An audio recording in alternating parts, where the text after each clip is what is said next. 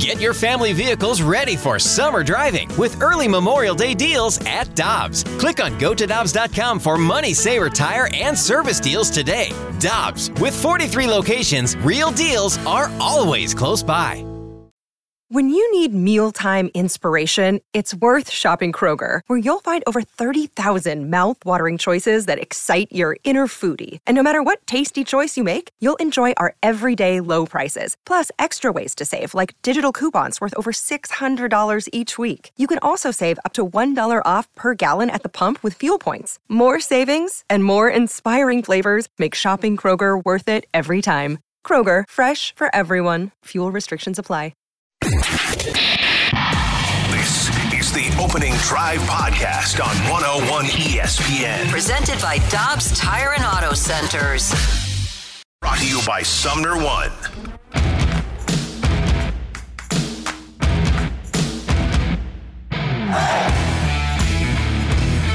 Guess what day it is? Huh? Hump Day! Good morning, everyone. Happy Hump Day. Welcome to the Opening Drive on 101 ESPN in St. Louis, where it's 7 o'clock. Your time check brought to you by Clarkson Jewelers, an officially licensed Rolex jeweler with Brooke Grimsley and Danny Mack. I'm Randy Carricker. Great to have you with us. Good to see you, kids. How we doing?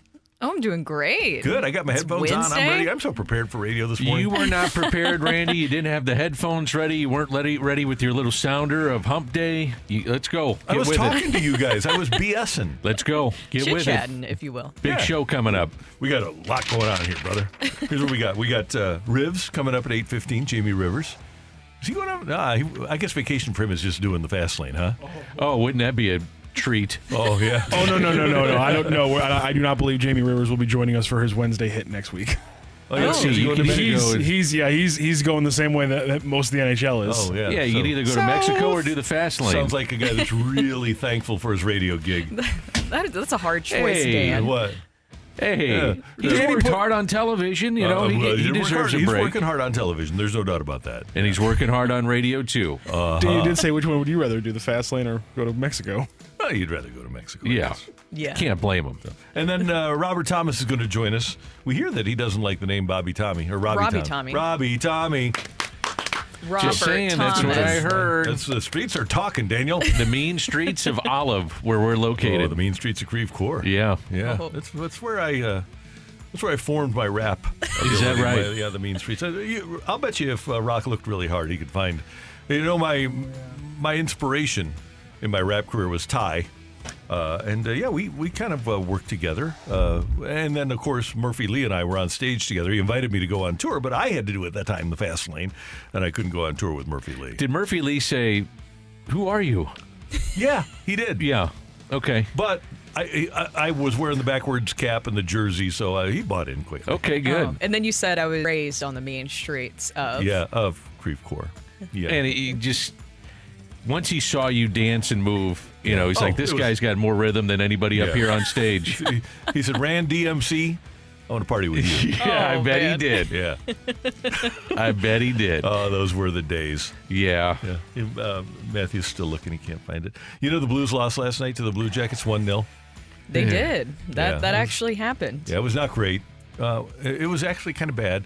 But this happens. Number one, happens to even the best teams. And number two, the All-Star break kind of already started for them. From an entertainment standpoint, whether or not they lost, just an entertainment standpoint, that was as boring of a game that you're going to see in the National Hockey League. Yeah. I mean, God bless both teams. I know the break is around the corner, but, man, there were people that paid tickets to watch that. Yeah.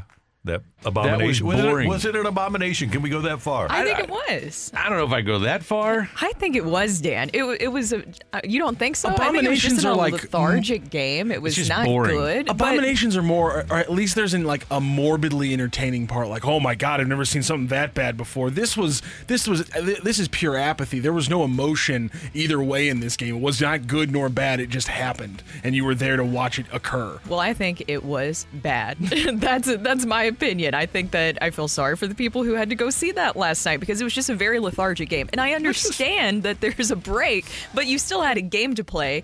And this could be potentially a loss it was two crucial points, especially when you're looking at how things pan out here.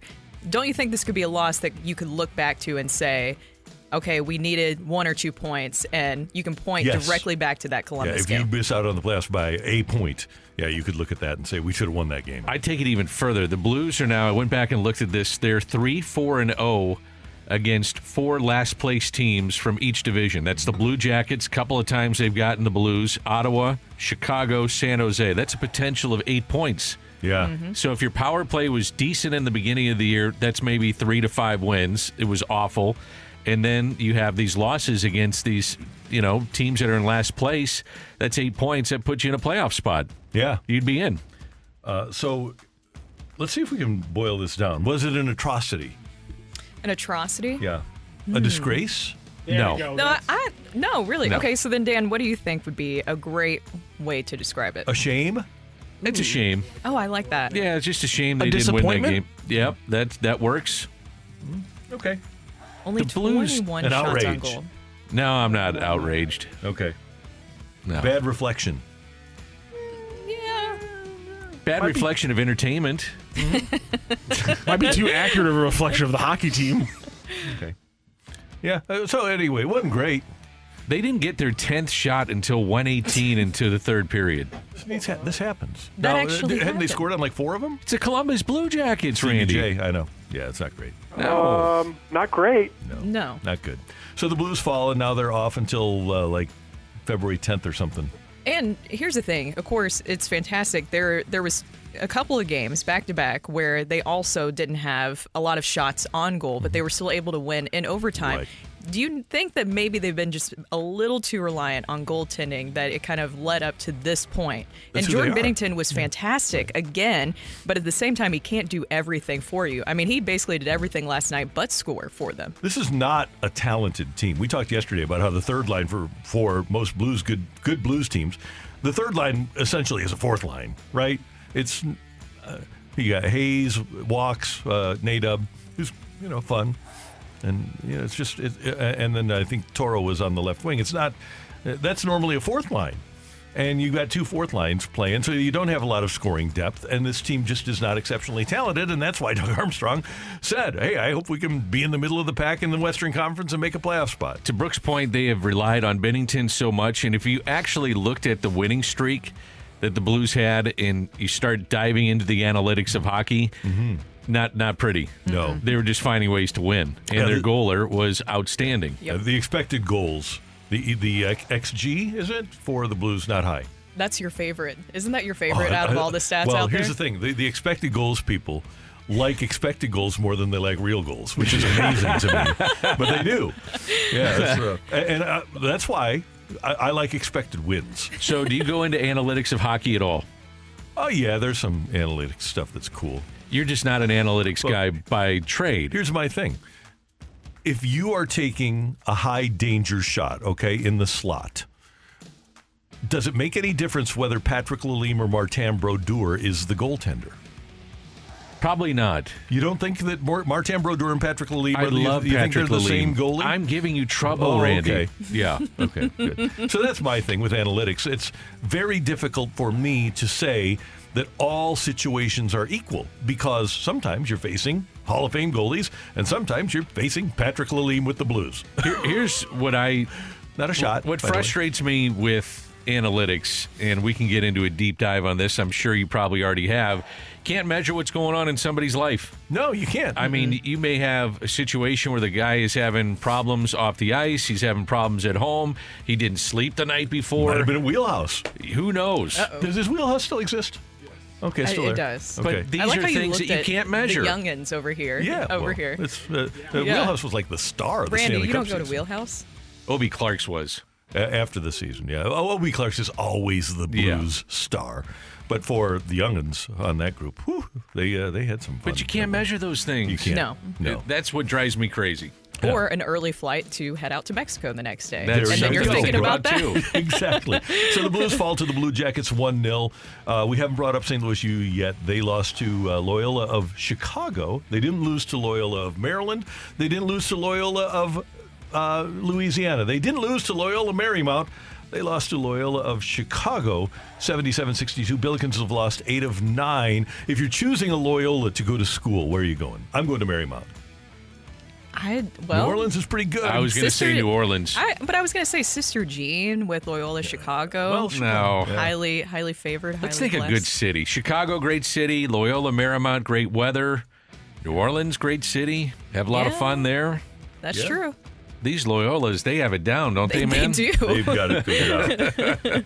Just have your pick of the litter, basically. I'm telling you. We, the Billikens, lost to Loyola of Chicago, former Final Four team. The alma mater of Maggie Hetty of our sales staff. This is not a team that should beat the Billikens by 15. And 8 out of 9 losses now. And you hate it when coaches get on the hot seat, but it's clear now that Travis Ford is on the hot seat.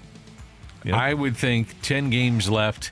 I'm not sure if they went on a 10-game winning streak, it would save the situation with SLU at this point. By the way, it is tough to be a college basketball fan in the area. This is historically one of the worst stretches of college basketball in the state of Missouri. I went and looked this up.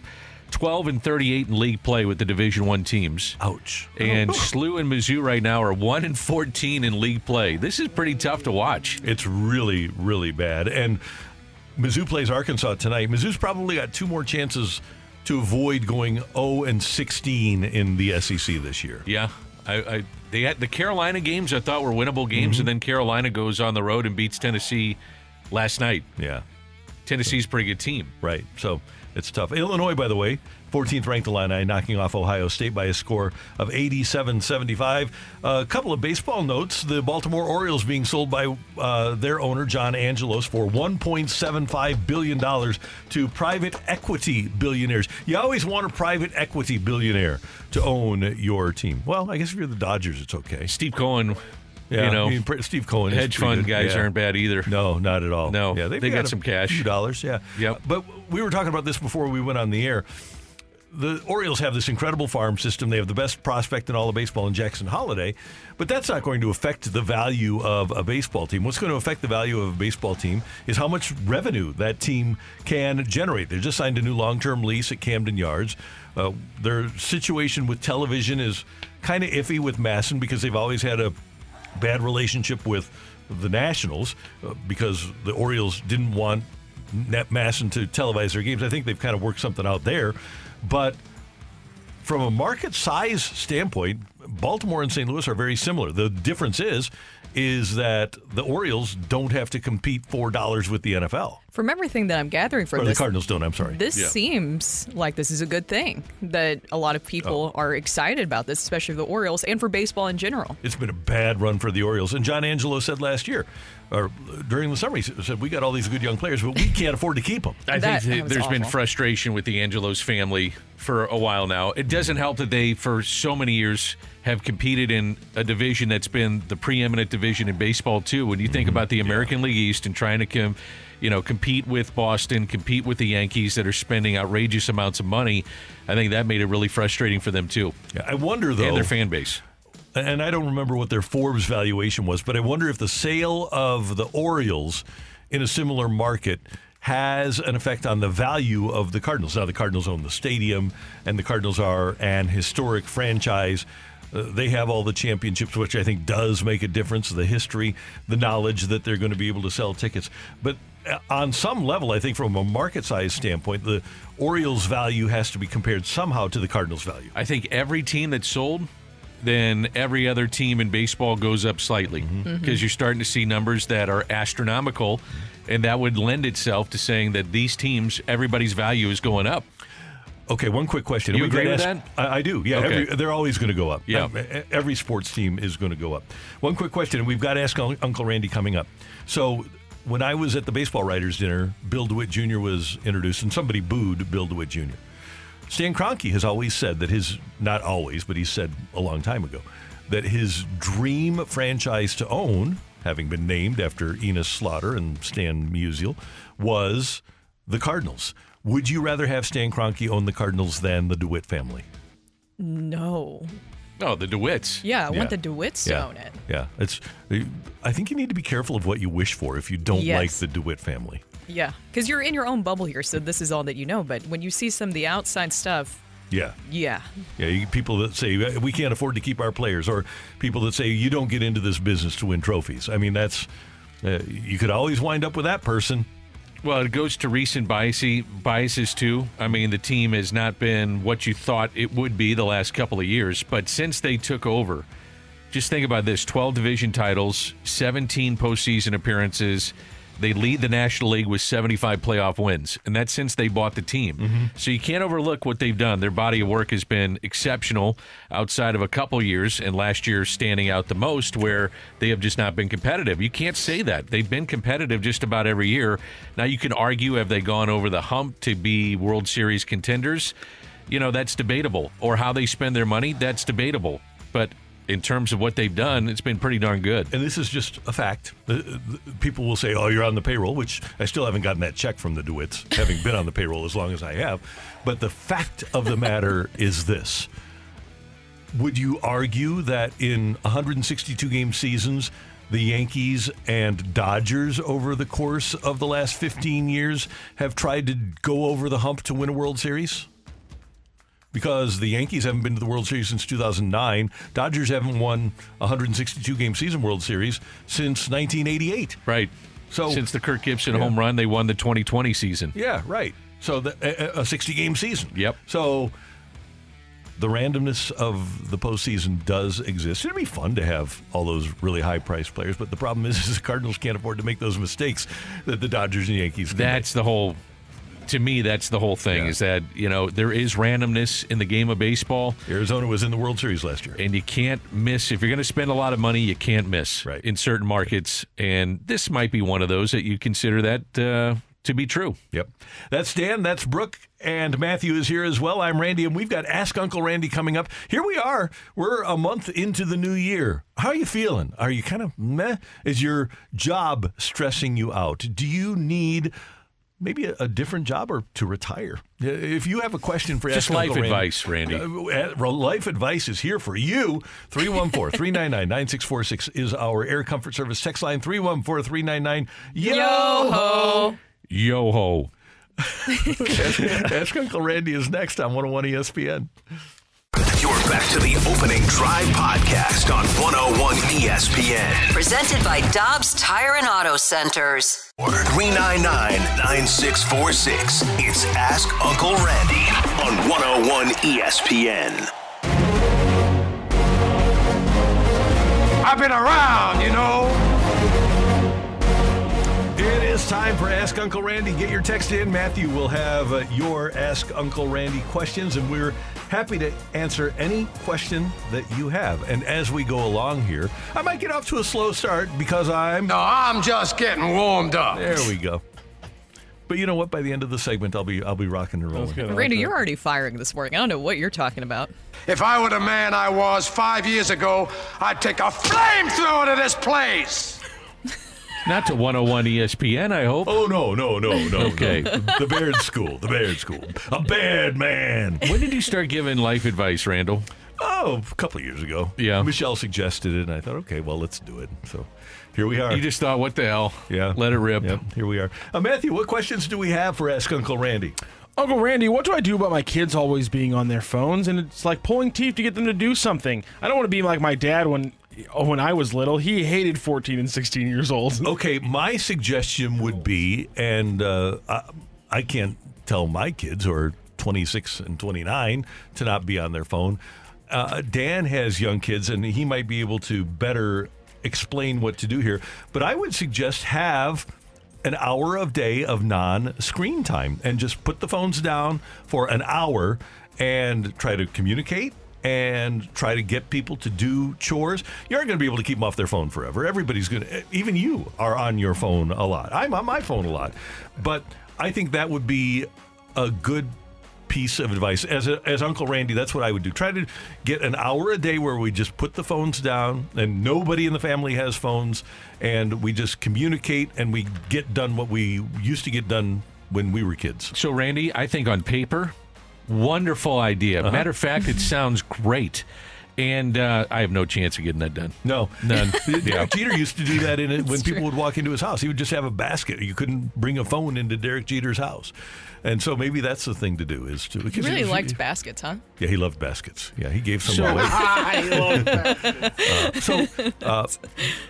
I think it's worth a try. But societally, Dan, you're 100% right. How do you, because our phone is our Encyclopedia Britannica. If the kids are doing homework, yes, they're doing research on their phone. Yes, they do. It's incredible. So I have an 18-year-old, 16-year-old, and soon-to-be 15-year-olds, and they are on their phones nonstop. It's how they communicate. This is just a different generation. I don't know. Maybe we should accept it and just say this is just the way it is. Yeah. It drives me crazy. Yeah, we'll be able to do radio for a long time because we can talk. That's is that going to be the new thing? If you can at least just communicate with another human being, then you will really rise the ranks. A question for you guys for the parenting side of things, because I always find this conversation interesting. At what age do you think that kids should get cell phones now? Because I feel like it keeps getting younger and younger and younger. Well, the beauty of the phone, too, is that you can find your children. So that's part of, you leave them at a park, or they are at practice, or they're doing a recital, or wherever they go, or they're over at a friend's house. You can put like Life 360 on this thing, and you can find them. And I think that's important. So I can find my kids and go pick them up somewhere and understand where I'm supposed to go and pick them up. What do you think the age is, though? Is it 12? Is it younger? Brooke gives us it's the great unknown. It's a great question, but it is the great unknown. I've seen kids at 5 have phones. Yeah. 5? I think, really? Yep. Patrick really didn't care for a long time. He was extremely low maintenance and didn't need one. I think Katie got hers when she was in 8th grade, though. We tried to wait until like 7th grade, something like that. But my kids are really busy. They play a ton of sports, so trying to figure out where the hell they were, that was important. Communicate. Yeah. Ask Uncle Randy. My wife is pregnant with our second child. We will have 2 under 2 when the new baby is here. Last night, my wife tried to convince me we need a puppy. How do I tell her not now in a nice way? Well, no, you do. You need a puppy. And you cannot convince me or her otherwise. You need entertainment. You've lost your mind. For those kids. No, if you're going to be up at night, you might as well take care of both at the same time. You have lost your mind. Dan, tell me you wouldn't have loved to have had Doug the dog to entertain a baby. No, Doug can go somewhere else. Oh. Yeah. So no, there's nothing like. I had 4 kids in 3.5 years, Randy. No, I didn't need a dog. You guys were doing rescues, right? Rescue me. No, it's no. If she's pregnant, first of all, she's having a craving. So happy wife, happy life. But yeah, a puppy is a lot of fun, and I'm telling you, the kid, the puppy's going to wag its tail every day. The kid is not. So get something to make you happy. Yeah, accede to the request for the puppy, because puppies are really cute. You said get something that makes you happy. Doesn't the baby make you happy too? Uh-oh. What did we just open here? It's great. It's great to have a baby that turns into an adult, but it does scream a lot and it does cry a lot. It doesn't seem to be wagging its tail, metaphorically speaking. I don't think so. No. So that's my thought process. I love this kind of self-awareness from this one. As a kid, I remember going out in the field with my dad and basically watching him cut firewood. It was boring when I was a kid, and now as I have 3 kids, I'm bringing my 5-year-old to the farm to essentially watch me do the same thing. Should I feel bad? No, this is adulthood. And I remember watching a documentary one time about a guy who grew up in a field. And remember, you probably saw this documentary about the lightning struck one of the trees and it fell down and the guy made a bat out of it. Oh, and he put a lightning bolt on the bat. Yeah, Wonder Boy. Wonder Boy. Yeah, it was Wonder Boy. Boy. Documentary. one of the great docs of all time. And and then it wound up turning into a thing because he made it to the major leagues. So. Yeah, I would say that... Had a hell of an arm, too. Oh, yeah. He could have pitched, Yeah, exactly. I think he ran into some problems, though. He could have been the greatest ever. Could have been the greatest of all time, yeah. Yeah. But anyway, it was a really good documentary about a guy who... Is this the guy who got shot? Yeah. Okay. Yeah, it was... Wow. What a story and documentary, huh? It was a really good documentary. So anyway, taking your kids out to have them watch you chop firewood, there's nothing wrong with becoming an adult. And you probably did hate it as a little kid, but now it's a little bit different, so it's all right. It sounds like a gentleman that loves the outdoors, and that is how a lot of dads or even mothers connect with their loved ones, their little ones, because they take them out hunting. And it's something that their mom or dad did, and then it gets passed down generation to generation. Yeah, I don't think this is a bad thing at all. I think that what you're doing is a good thing. And I think it's a by great the way, thing. If you have your kids out there watching you chop wood, they're probably on their phones, and it doesn't make any difference at all. Taking videos of dad and that he can't split the wood. Yeah. So look at this. Yeah, I think it's pretty cool. Get him a wood cutting app. Yeah. Dear Uncle Randy, I have a coworker that is not living up to his/her potential. Their social life is getting in the way of their professional life. What should I say to the person? I'm living vicariously through you, is what you say. Damn right. So if you can't worry about their professional life, okay? And I don't know how old this person is, but it might be at this point in their life that they prefer, their priority is their social life over their professional life. One thing, and I like Colin Cowherd a lot, okay? A lot of people don't like Colin Cowherd. He's very opinionated, but he made a great point a few years ago. He says, there's job guy and there's career guy. Okay, job guy is going to the football game on Sunday, just getting blasted, staying drunk all night long on Sunday and showing up late on Monday for work. Career guy plays it safe on Sunday, gets to bed at a reasonable hour on Sunday night, and shows up at the job for his career on Monday. I don't know if that person that you're working with is job guy or career guy, and that makes a difference. If that person doesn't care whether or not they get whacked from their job, if that person is just moving on to the next job, if that's the person that is going to quit the job by not showing up, big deal. Who cares? But if it's career guy, then you got to say, okay, if you want to have a career in this business, you are going to have to change your priorities a little bit and make sure that you are a responsible employee. Doesn't it matter, though, if this person is talking about being their boss or just a coworker? That makes, that makes a huge difference. difference. Yeah, because if it's your boss, you just say, you keep it up, brother. But if it's your coworker, unless they're asking for advice on how maybe they could advance their career, you just stay out of it. Yeah. I think that's always a safe bet. Dear Uncle Randy, I'm invited to participate on the Golden Bachelorette, but I just met someone I'm interested in. Oh, should I my. dump the current prospect and go for the old broad on TV, or should I stay local? You called her an old broad? Okay. Yeah. I feel like it's going to be a bad start. If you have found the one, then you pass up the Golden Bachelorette. And you can find the one in your golden years. You can find your soulmate. You can find the person that is your one. However, if this is just a fling for you, the person that you're with right now, go do the Golden Bachelorette and have your fun. But the big thing is in your golden years, you can, out of nowhere, find the one. So I would say that you can do that. Can I interject just for a second here? Do you get paid to do the Golden Bachelorette? I think you get paid a little bit. I don't know how much exactly they pay you, but I think they do compensate you a little bit, and then you get kind of internet fame on top of it. I just dump the one chick and then say, I'm going to go make some cash on Golden Bachelorette, and I'll find my quote-unquote true love. Can we be honest? Do you think anybody's actually going on these shows now to find true love anymore? I think there's some. True love for a night. Randall. Oh, Randy. What? Am I wrong? Well, because you're in this day and age of influencers where that's a career now. Don't you feel like a lot of these people, Bachelorette, Bachelor, all go on that show to have internet fame? Yes. Among absolutely. other things. Yeah.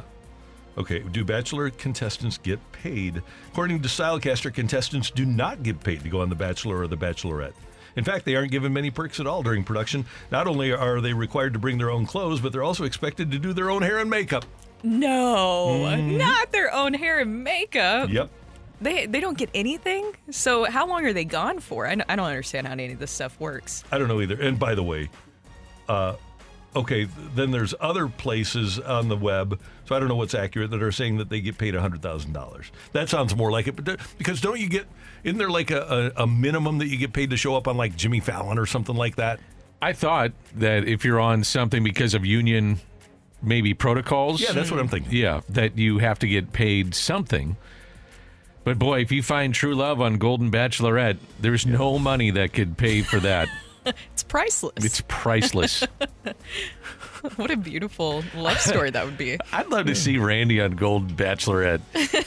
Anybody want to come over here, talk to Uncle Randy? Got some sage advice for you. Watching games. No. I feel like, Randy, we're supposed to be going on a date. What are you doing? He was like, oh, I'm just watching this game over here. Yeah. You guys. Thank you, Matthew. Randy. And thank you very much for your text to Ask Uncle Randy here on 101 ESPN. It's always a unique segment. It's fun. It is. I love it. We enjoy it. Hey, the Blues have 10 days off before their next game. Actually, it turns out it was 11. Should we be happy or concerned about that? That's next on 101 ESPN. The smartest way to do your homework is Heckman Lumber. Warm weather means homework for homeowners. And if your homework means a new deck, then turn to the deck experts at Hackman Lumber. Browse the largest inventory of decking materials and deck accessories in Missouri at Hackman Lumber Company. Talk with their experts about treated lumber, cedar, TimberTech, Trex, Evergreen, and Azek to find the best deck for you. Check out endless choices of railings, balusters, and LED deck lighting options. Hackman Lumber Company will not be undersold on in-stock decking materials, guaranteed. You can choose to do it yourself with Hackman's expert advice, or they can recommend reputable contractors to do the work for you. Hackman Lumber is an authorized Yeti dealer and also stocks a large assortment of grills, so celebrate summer with a new Big Green Egg, Weber gas or charcoal grill, and all of the accessories from Hackman Lumber. Come visit their showrooms in St. Charles, Pacific, and Troy, Missouri, or online at hackmanstl.com. You're back to the Opening Drive podcast on 101 ESPN. Presented by Dobbs Tire and Auto Centers.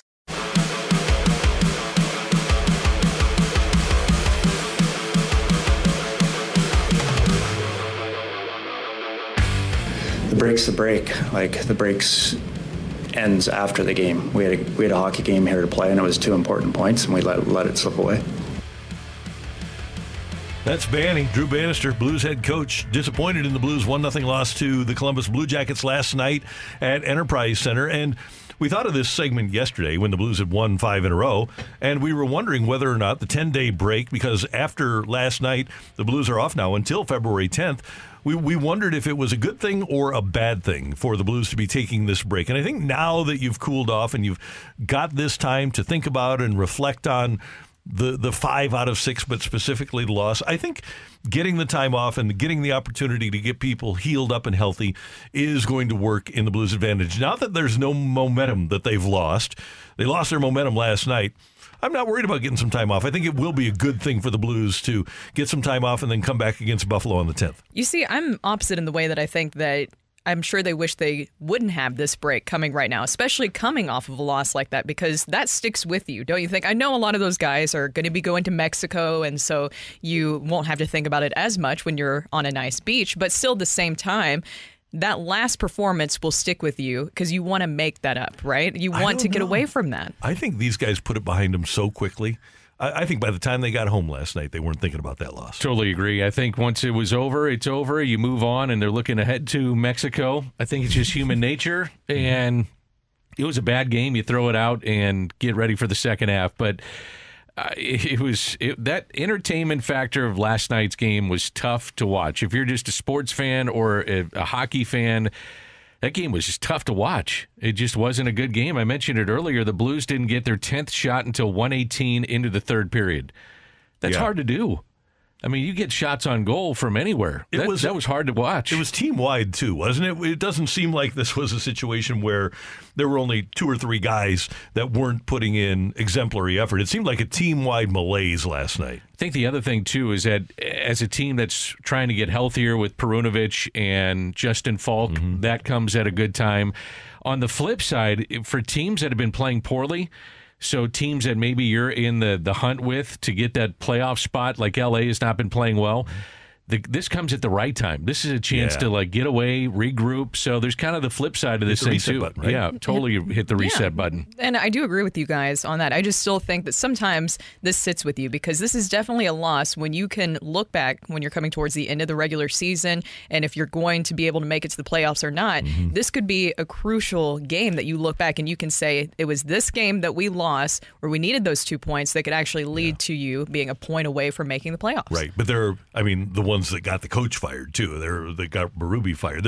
If these players do care about that sort of thing, the 3 games before Berube got fired are the same thing, that you can look back on those. Now, another point to be made here. We talk about Perunovic and Falk. 100% true.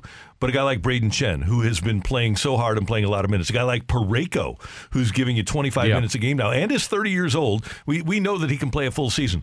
But for these guys to have the opportunity to physically decompress a little bit, Binnington, mentally, totally, and to just come back refreshed, I think this is really, really big for them. How do you think that Binnington felt after that game last night? I'm sure, as we mentioned, they have goldfish memories, and so you're moving on to the next thing the next day. But at the same time, I feel like goaltending has been the big reason why they have been able to win a lot of these overtime games, how they've had such a good stretch. And then he's the whole reason in that game that they were even able to stay in it or keep going. He did everything possible for them last night. And then when you see that in front of you, with that playing out, I can understand if there would be some frustration there. And Brooke, I wonder if he's used to being hung out to dry at this point in his career, because he has been so much. They have let him be the only player so many times during the course of his career, especially over the last couple of years. Man, he's got to be used to it. Talk about a guy who needs to just every game walk away and say, I did my best, and then hope that the defense is better the next time. Because how many times has he played great but still had no chance? Yeah. And not just this year, but over the years. I think with the coaches, it may stick with them a little bit, and then they get away, and after 24, 48 hours, it's like, look, let's just get away, clear our minds. I think with the players, it's done. Yeah. As a player, you can't sit there and let that sink in and go, man, for the next 10 days, are we going to worry about that game with Columbus? As much as fans may. Yeah. And that's part of being a fan, but the players don't do that. And I wonder if Banny will actually move some stuff now to St. Louis. I wonder how settled in he is. He probably doesn't have a lot of clothes here, right? His family just came in like a week ago, 3 weeks after he had taken the job. He saw them for the first time in a long time. So I would think this will be a convenient opportunity for him to maybe get an apartment. There's nothing more fun than moving during a time when you're supposed to be resting. Yeah. Now, what do you think that this loss does for Doug Armstrong? He also has to sit with this, and he has a lot of decisions he has to make before the trade deadline.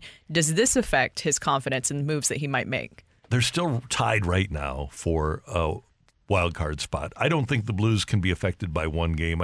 And what do we have? 2.5 weeks before the All-Star or before the trade deadline? 3 weeks. I think it's March 8th. Yeah. So I think if the Blues are in the hunt, if they're within 2 or 3 points of a wild card spot, I don't think they can afford literally to bail on the season. I think that we need to look at the financial aspect of this team, and that they are in the business to break even. They aren't in the business to lose money. They aren't in the business to make money, but making the playoffs is a big deal financially for the St. Louis Blues. And if they have a chance, I think they've got to take that chance. I do too. I don't think you bail on the players that you have in-house, but I also don't think that you're going out to make major trades, unless it's a trade that's not only going to help you this year, next year, and beyond. You know, right. I don't think they're going to say that there's 1 or 2 players are going to put us over the top, and now all of a sudden we're a top 4 team in the West. And they are trading a number 1. No, they're not going to do that. So if you're at the trade deadline, it's going to be interesting. He's kind of in a catch-22 spot. You know, do you add maybe a player, or do you give up a guy? Like, I look at it as they go to the trade deadline, it'll be fringe players. Yeah. You might help in what area that's deficient, and then the other side of it, you might give up a player that's kind of a fringe player that you have. And I say this with all due respect, because all of these players are really good because they've made it to the NHL. But as far as the NHL is concerned, the Blues have a lot of fringe players already. They do. I mean, outside the top line, there's some fringe players. Yeah. So it is what it is. So you have to deal with it. That's Brooke. That's Dan. I'm Randy. Coming up, get your text into the Air Comfort Service text line, 314-399-9646, 314-399. Yo-ho! I did my mandated one. His allotment for the day. Take it or leave it. Next on 101 ESPN. You're back to the Opening Drive podcast on 101 ESPN. Presented by Dobbs Tire and Auto Centers. It's time for Take It or Leave It. Want to say something? Want to put it out there? You like like it, you can take it. If you don't, send it right back. Get your text into 314-399-9646 and give us your take it or leave it. Brought to you by Gloria Lou Realty. Visit GloriaHasTheBuyers.com and start packing. That's my final offer. Take it or leave it.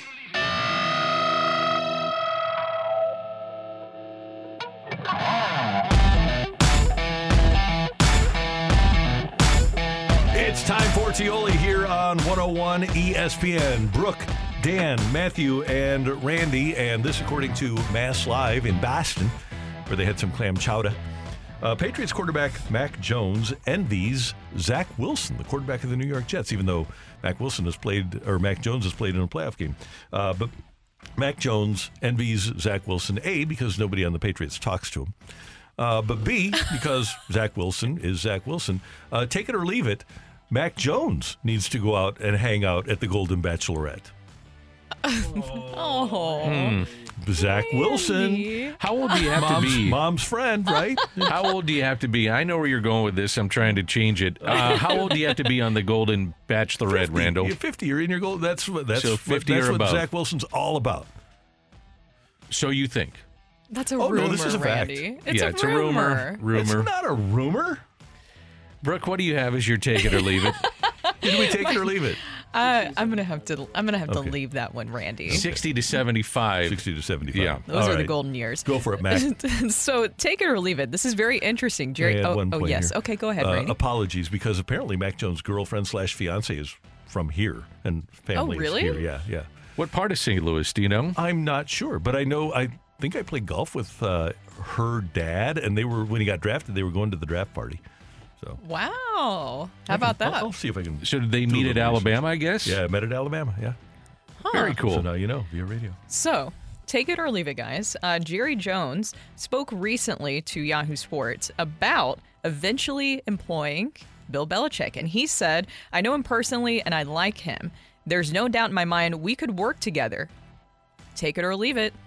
Mike McCarthy will be gone after next season, and Bill Belichick, after sitting out a season, will be the new Cowboys head coach. I like this, and I'm going to take it. I'm going to take it, too. Yep. Especially with that quote, I think that's what a lot of people were looking for. Is this something that Jerry Jones would even be open to? Here's a take it or leave it. Will Dak Prescott be a member of the Cowboys after this season? His deal is up, could get complicated, cap room issues, all that stuff. I'm going to leave that he'll be a member of the Cowboys. Yeah. Okay. I'm going to have to leave it, and too. And with all of this, we don't have our machine up so that we can actually have... Get your popcorn ready. Yeah. Thank you, Terrell. Because their next quarterback is going to be Trey Lance. You think so? Mm-hmm. All right, you ready for my take it or leave it? Ready, Dan. Okay, we have 14 games before the trade deadline for the St. Louis Blues. Take it or leave it. In the past year and a half, this is the most important 14-game stretch for St. Louis. I'll take that, yes. Ooh, yeah, I'm going to take that. Either you're in or you're out. That's what I'm saying. Yep, and if you go 4-10 in those 14... Adios. Yeah. But who do you trade? I mean, who on this team is in a contractual situation and is good enough that a contending team would say, okay, that's the piece of the puzzle. You could, if you really squinted your eyes and you were the Rangers last year, you could say, oh, Vladimir Tarasenko's last piece of the puzzle, right? Ryan O'Reilly was having a bad year, but Toronto needed a guy like Ryan O'Reilly. I don't know that there's a team right now that says, okay, there's a player on the Blues that I could really use to put me over the hump. Buchnevich? You don't think so? Yeah, I don't. Gives you scoring depth. Yeah. I wouldn't think he'd be on a top line on a contending team. No, I don't think so either. Is there somebody depth-wise, third or fourth liner, that would give you some grit come playoff time? That I would look more in that direction. But if you're the Blues, I don't think those guys that you have that can do that. Do you want to move Toropchenko? That's the one I was thinking about. Yeah. Oh, I would not want to do that. What about Kasperi Kapanen? He has no value. Yeah, I know. That's the only thing. I'm trying to think of somebody. Yeah, all due respect. All due respect. All due respect. It's not disrespectful as long as you say that. Yeah, right. Exactly. Matthew, what do we got on the old text line, brother? Take it or leave it. Moises Gomez will be the next Randy A. Take it or Garcia, Adolis Garcia. Yeah, obviously he'll be one of those guys. I'm going to leave that. Tyler O'Neill? going to be that guy? Tyler O'Neill is, I've been saying this from day one, and it's not because of the track record of what's happened with Garcia and Arozarena. Tyler O'Neill is going to have a monster season. I truly believe that. And people say, well, now why? And can he stay healthy? Oh, watch. He'll be on the field when he gets near his contract. He's a free agent after the season, I believe. And so when guys are in that free agency year, they find a way to play through difficult situations, physically, mentally, whatever the case may be, and all of a sudden you just start putting up numbers. It's crazy how that works, huh? Take it or leave it. Next July, at some point, Bruce Bochy in the All-Star game will put in an outfield of O'Neill, Arozarena, and Garcia. It's not far-fetched. No. I mean, it could happen. That would be extremely painful, but I think we're all bracing for it at this point. I'm ready for it. It's going to be rough. Take it or leave it. The new $150 log wedge I brought will totally fix my short game. Oh, totally take that. Yeah. No doubt about it. What kind of wedge? Call it a log wedge, but I think he's trying to say lob wedge. Yeah. Oh, a lob wedge. Log it will change your game. Yeah. Did you see Terrell Hatton just went away from the PGA, now is signed with LIV? How much did he get? It was $60 million. Is Terrell Hatton worth that? Does he move the needle at all? Is he going to cause somebody to go to the CW and say, man, I got to watch Terrell Hatton play golf? I'm getting more towards watching it. I watched it a little bit this past summer, LIV Golf. I couldn't follow it, but I want to watch DJ. I want to watch Phil Mickelson. I want to see Patrick Reed. I miss seeing these guys every Saturday. When I would turn on a golf tournament, well, really, I'd start on Thursday and be in and out and watch Friday, but then Saturday and Sunday, I'd be in. I don't watch LIV, but I'm less inclined to watch the PGA Tour because those guys aren't on it. I agree. And that's why you do it, because you just keep taking chips away. Yep. Yeah. I don't think that merger's going to happen or whatever. I don't think that deal's going to happen. I don't either. It's going to happen this week. PGA is going to just... It's going to happen this week? I'm seeing reports that it could happen this week. Yeah, it was supposed to be December 31st. I think it's going to fall apart this week. I guess we'll find out. I wonder, though, at the end of the day, what's going to happen is, and it might just ruin golf because sponsors aren't interested anymore. We've talked about that. So the Saudis, who have a lot of money, they're going to have to pay everything. All right, so they're going to have to pay for the purse. They're going to have to pay for everything because sponsors aren't interested anymore. Honda's out. Wells Fargo is out. After next year, Farmers is out. Some of the biggest sponsors on the tour that paid this money, that we're paying $10 million, are being asked for $25 million now for increased purses. And they say, no, we're good. So Saudis can afford it, right? Without a doubt. So, and you're right. That's the way it may have to unfold. Yeah, so we'll have the Pebble Beach Pro-Am. We'll have the Palm Beach Classic. We'll have the PGA or whatever it is at PGA National. We won't ultimately, if companies are smart, we won't have golf sponsors anymore. The other interesting part of this is that you have LIV, you have the PGA Tour, and then you got to think about the World Golf Tour too. So you got to incorporate everything under one umbrella. Right. And the World DP Golf Tour, rankings are tough to figure out. Is Dubai, right? Correct. So, it is going to be tough to figure out. Jeez. Take it or leave it. Last night was my son's first Blues game, and he didn't get to hear that horn that sounds after the goal. Take it or leave it. I'm buying more tickets. Take it. Yeah. Take it. You have to give him another chance for that? Yeah. Oh, yeah. Love the goal horn. All right. Take it or leave it. When you finish in last place, tickets for opening day the next season should not cost $100 more than the previous year. I'm going to leave it, but opening day is the difference. And I hope that the Cardinals do sell out opening day because that's such a great tradition. And that transcends the quality of the team. Seeing the introduction, seeing the Red Jackets, seeing the Clydesdales, things at the ballpark transcend whether or not the team is great. Now, you can make that particular determination for yourself, but I would hope in our market of 2.8 million people that we can get 45,000 into the ballpark on opening day. It'll be sold out. It will. A sea of red. Yeah. Once again. I think so.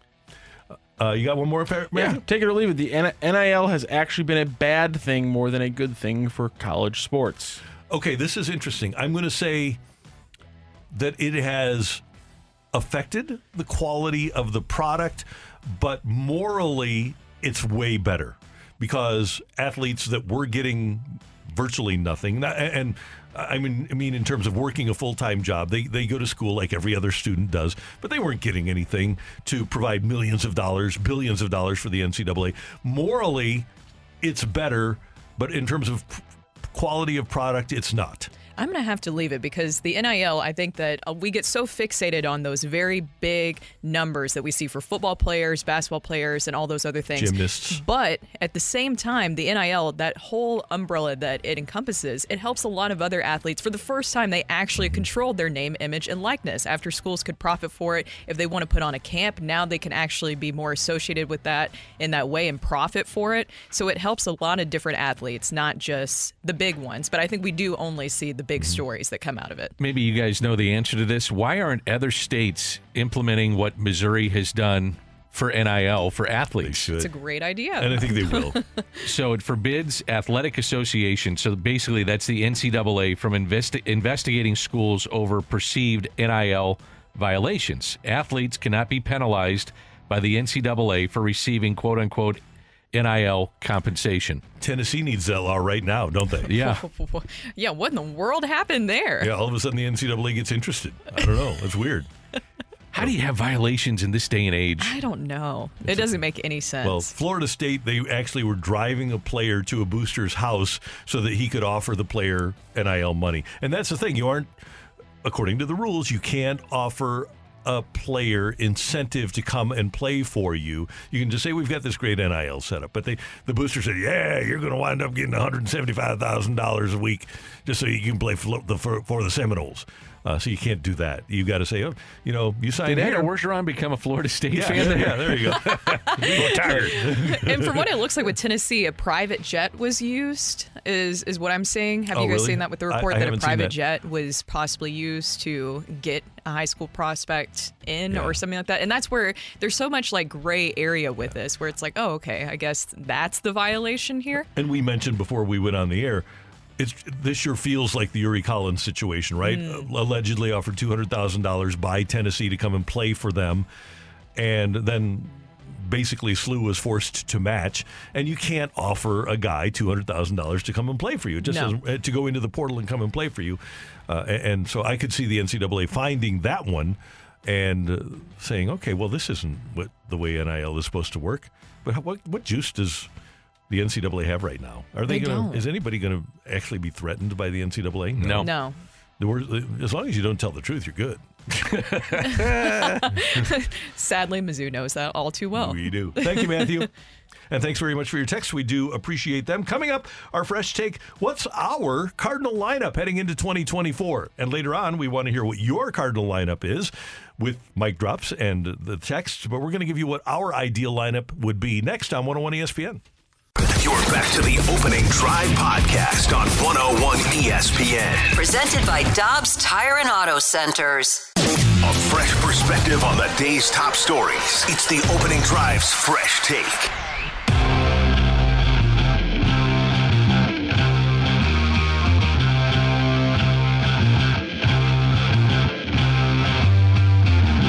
Welcome back to the Opening Drive. Brooke Grimsley here alongside Randy Carricker, Danny Mac, and Matthew Rocchio. And it is time now for our Fresh Take. Guys, opening day is coming up right around the corner. March 28th, the Cardinals will be in L.A. facing the Dodgers. So this begs the question, what will that lineup look like for opening day for the Cardinals? And I'm sure everybody's going to start off with Matt Carpenter, right? Is that where we're all going to go with our lineup? Oh, man, I hope not. No, that's not going to happen. So what is your lineup, Randy? Well, I'm going to lead off with the guy who, when he was healthy, had a .394 on-base percentage in his rookie year. I'm going to go with Donnie Baseball, Brendan Donovan, playing second base to be my leadoff hitter. And by the way, we tend to forget that he did win the utility Gold Glove in his rookie year, too. He can pick it at second base. He can play second base. So I'm good with Donovan as my second baseman. And then, because of where we are the Nutty Neuters of Newt Nation. I've got Lars Nootbaar playing left field and hitting second. I have Goldie hitting third, cleaning up for those guys when they're all over the bases. So those guys set the table, and Goldie cleans it up. Arenado will be your cleanup hitter and play third base. Nolan Gorman is going to be my DH, and he's going to hit fifth. Then I've got Contreras catching and hitting sixth. J-Dub, Jordan Walker, is going to hit seventh and play right field. Tommy Edman is my number 8 hitter and plays center field. And then Mason Wynn, my shortstop, hits ninth. I'm in the same. I have basically the same lineup. I did go back and forth with Nootbaar at the top. and Donovan at the top. Donovan gives you that really good, hard at bat. He's going to make you work, kind of like how Matt Carpenter did do that in his prime. So I look at that. I also look at Nootbaar being a leadoff guy, though, and kind of sets the stage. It's just he's got to stay healthy. Then I went, so that's 1 or 2. Then I went Gorman as my DH. I went Goldie, Arenado, 4 and 5. I had Contreras batting 5th. I had Walker 6th. And then I look at Donovan or Nootbaar in that 7th spot, Tommy Edman 8th, and Wynn batting 9th as my shortstop. So I've got some athleticism, got some speed in that lineup. Needs to be better this year. It's not like Atlanta. Atlanta's plug and play. But I think now in this day and age, we put so much into lineups. Honest question, does it really matter? No. How many lineups did they go through last season? Exactly. Well, injury is a big factor the iterations into that. of it. And, yeah. You know, who's on the mound? You got a lefty, you got a righty. You got Yamamoto in game 1 for the Dodgers. Good luck. It's going to be fun. Yeah. Here's my thing about it mattering a little bit. And we all love Tommy Edman. But Tommy Edman had a 307 on base last year. You just can't put that at the top of the lineup. No. That's just not enough. And while I like his stealing bases acumen, he doesn't get on enough for me to be able to justify putting him at the top of the lineup. In fact, I might hit him 9th and Wynn 8th. Mason Wynn last year in AAA, and we have a tendency to kind of overlook what he did, but he was really solid last year in AAA. And I don't anticipate that he's going to be the same guy that he was last year in AAA. But I think that he's a guy that by the end of the year, as an ascending player, if he is coached to the way that he can be, I think that Mason Wynn can be a really solid major league offensive force. I think it's just going to take a little bit of time. That was such a small sample size that we saw of him last season that it's just going to take a little bit of time for him. Now, my Can lineup. I give you one quick note? Sure. 359 on base for Mason Wynn last year at AAA. 288 batting average, 359 on base, and he stole 17 bases. And an 833 OPS. So, is he going to get there? No, but if he gives you a 790 OPS, it's going to be better than anything Tommy Edman has ever done. And I think people overreact when they saw Wynn last year. He had 137 plate appearances. Yes. That doesn't mean anything. Those are the same people that would have sent Willie Mays down. 51. So my lineup is very similar, but I have 2 questions for you guys. So I do have Donovan leading things off, then Lars Nootbaar, Paul Goldschmidt, Nolan Arenado, Wilson Contreras, Nolan Gorman, Jordan Walker, Tommy Edman, Mason Wynn. Now my 2 questions for you guys, because both of you said this. What about Nolan Gorman at second base? I have a couple of concerns about Nolan Gorman. Number one, I think Donovan's better because Donovan, as I mentioned, he won a Gold Glove. Mm-hmm. The other part of this is I think there's concern within the Cardinal organization about Nolan Gorman being able to bend over and play the field on a regular basis with his back issues. That might be a congenital thing. And I think I know the Cardinals are concerned about that, about his ability to go out there and post every day because of his back at second base. I would one thing I would counter with you, even though Tommy Edman hit 185 last year as a center fielder, that was it. If he gets hot, I'd put him at the top of the lineup, and I'm not saying all the time. I'm just saying streaky. He's really streaky, and if he gets on one of those streaks, I may put him at the top of the lineup just because then I separate my 2 lefties. So I have lefties right now at the top with Nootbaar and Donovan, and maybe this is a way to, stagger my lineup a little bit better than I have at the top of the lineup right now. And I'm totally cool with that. By the way, and this has not changed for Tommy over the years, as a right-handed hitter, 296 on base. As a left-handed hitter, 311 on base. He has real struggles batting right-handed. There was talk that they had approached he and Dylan Carlson about just going to one side of the plate. Mm-hmm. Those struggles are real. Yeah, those are certainly real. But what about another situation too of Goldie batting second? We saw that at times last season with all the different versions of the lineups that Holly Marmol put out there. What about Goldie batting second? Okay, I had a lineup that at first when I put it down did have Paul Goldschmidt batting second. Ooh, so I want to hear this one. What did I do with it? Randy, go ahead and take that. No, I went Donovan or Nootbaar at the top, then Goldie, then Arenado batting third. And I just moved everybody up. Yeah. And at the bottom, I would switch probably my 7th hitter. So I would, there's ways to do this, but, Donovan, Nootbaar, one of those guys drops down to where probably Contreras is 7th, and I would just bump everybody up. I just look at the career of Paul Goldschmidt, 897 OPS, pretty darn good, hitting second, but a 915 OPS hitting third. And I'm old school. He's the quintessential number 3 hitter. If you have guys that can get on base in front of him, and this is a guy who grew up, my introduction to good baseball was Whitey Ball. If you have guys that can get on base and run ahead of Paul Goldschmidt and Nolan Arenado, that's a better way to score runs and count on him hitting a home run in the first inning. So once I, though, roll over the lineup, I've got speed in front of him. Mm-hmm. You know, that's something to keep in mind if you've got Edman, Wynn, and Nootbaar. Let's just say it's Nootbaar in front of him. You've got speed. So once you roll over the lineup, it gets jumbled a little bit. So what will the fallout look like for the guys who are not in there? So we're going to have, specifically with our bench, you have Matt Carpenter there, Jose Fermin. Who else do you have? Alec Burleson, Dylan Carlson. Where do they fit into the conversation? So you are going to have including your DH, you've got 9. So you're going to have a 4-person bench. Herrera is going to be one of those guys. Carpenter is going to be one of those guys. Carlson is going to be one of those guys. If during a game I lose my second baseman, I can put Gorman at second base for 4 or 5 innings. If I lose my shortstop, I can bring Edman in to play shortstop for 4 or 5 innings and then have a guy up from Memphis the next day. So I'm good with that. So I'm going to have Burleson as my other bench guy. And my backup middle infielders are going to be Gorman at second, Edman at short. Yep, I'm with you there, too. I think one of the things that you have to do, too, is that in this day and age of baseball, it's just not plug and play like Atlanta has done. Even the best teams in the game are shifting their lineups. You're going to have to find a way to get Burleson some at-bats, right, and not just keep him for that late inning situation. I think it more so than not, I bet it's Carpenter late inning, and you'll see Burleson before that. Well, and the other thing you can do with Alec Burleson, to get him 350 at-bats, you can, against really tough right-handed pitching, and there's a lot of it, you can have him play for Walker. Yeah. You can have him, Paul Goldschmidt, this is his age 36 season. You should probably sit Paul Goldschmidt once a week, right? Oh, for sure. Give him some time. So Burleson gets 4 at-bats that week, give or that him day. some time off of his feet.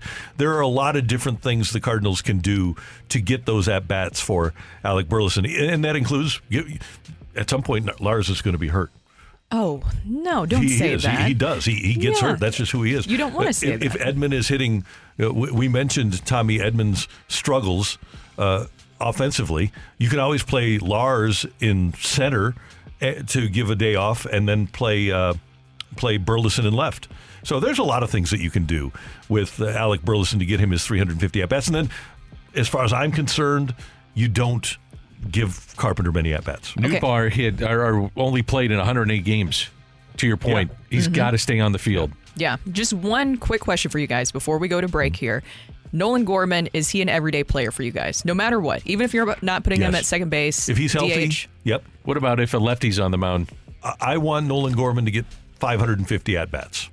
Just see what he can do against lefties. Yeah, because what are my options if he's not playing? It's Burleson and Carpenter. So I'd rather have that left-hander against a lefty than Burleson or Carpenter. So 550 at-bats for him if he's healthy. We get a question from the 314. What about Walker in the 2-hole? And I think that's legitimate too. Get him in front of Arenado and Goldschmidt, one or the other.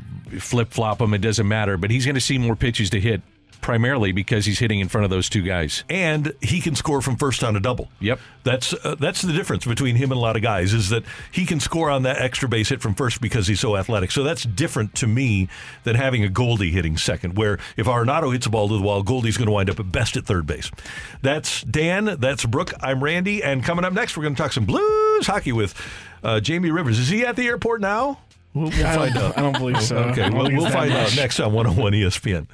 You're back to the Opening Drive podcast on 101 ESPN. Presented by Dobbs Tire and Auto Centers. We think St. Louis Blues as we head into the Blues booth. Presented by Boardwalk Hardwood Floors, a proud partner of your St. Louis Blues. Find your perfect new floor at our 4 convenient locations and online at boardwalkhardwood.com.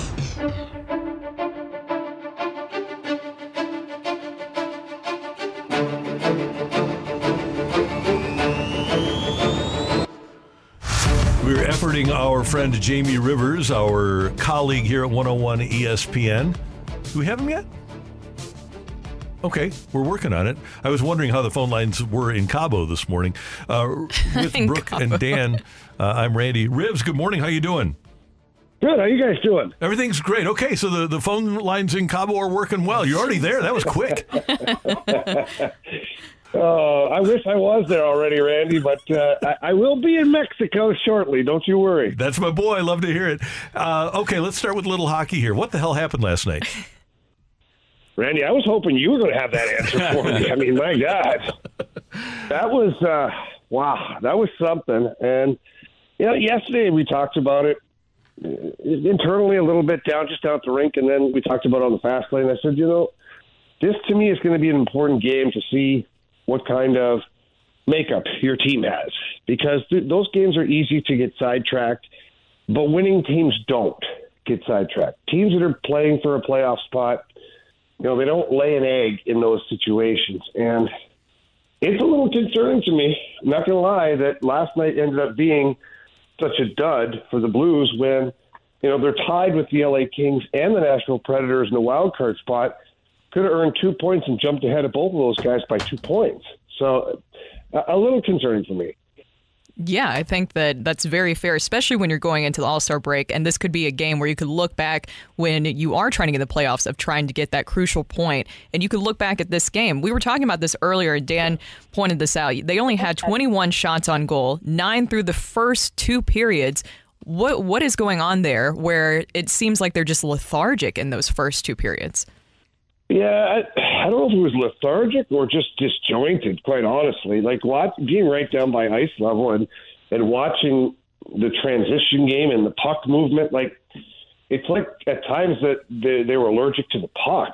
It just was bouncing in crazy directions. They weren't making good passes. Guys were not available.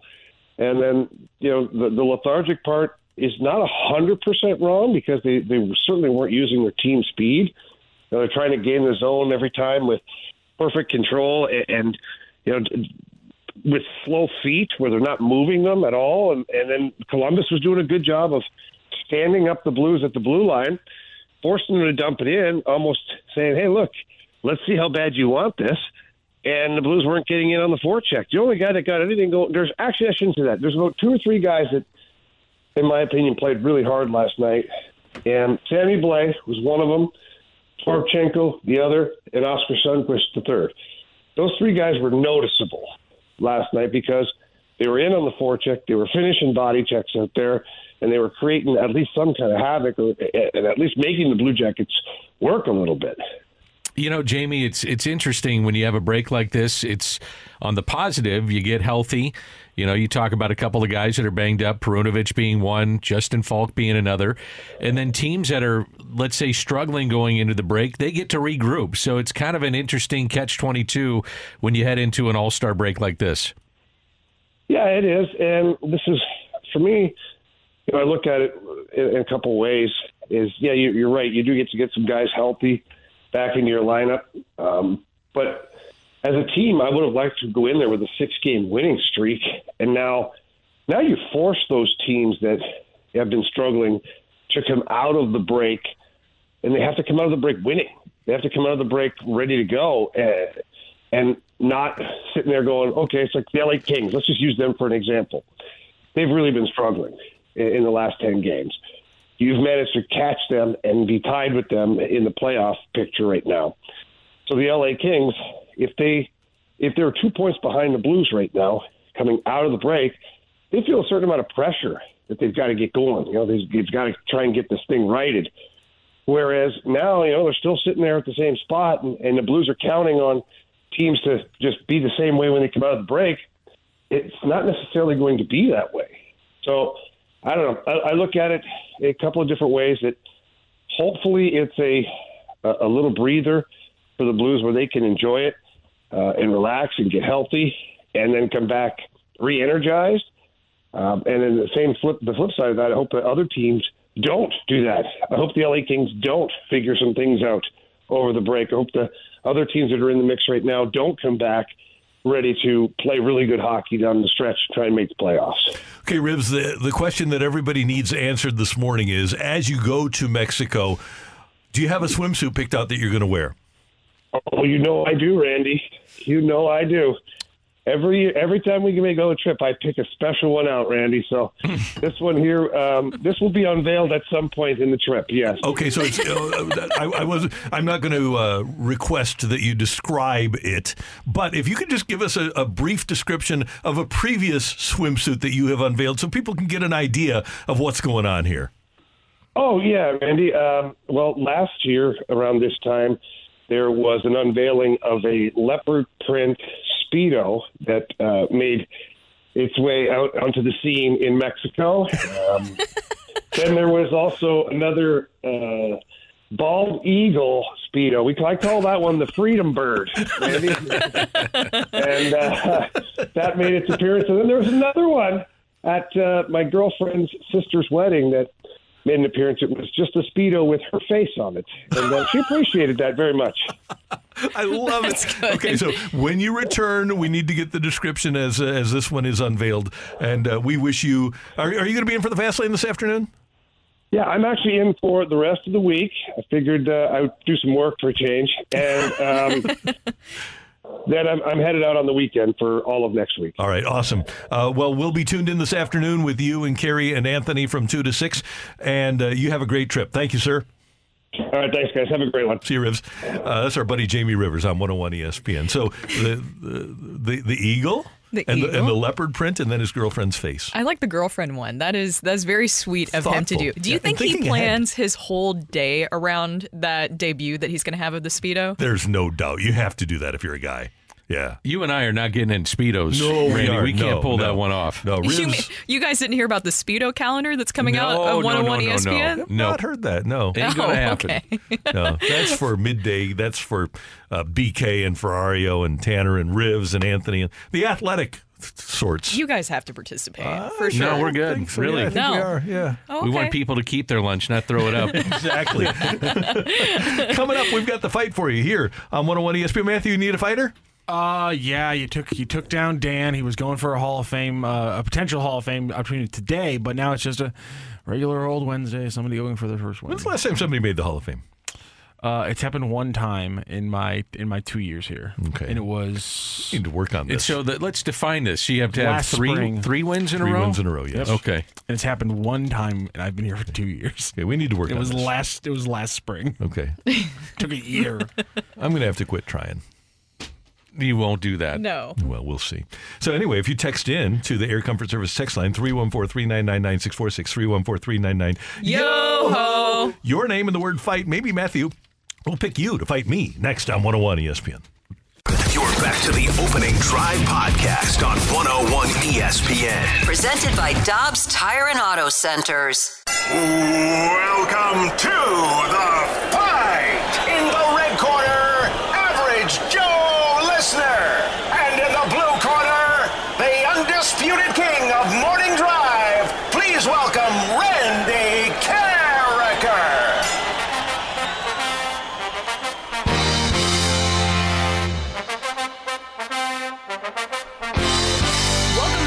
Opening Drive. Brooke Grimsley here alongside Danny Mac, Randy Carricker, and Matthew Rocchio, and it is now time for the fight.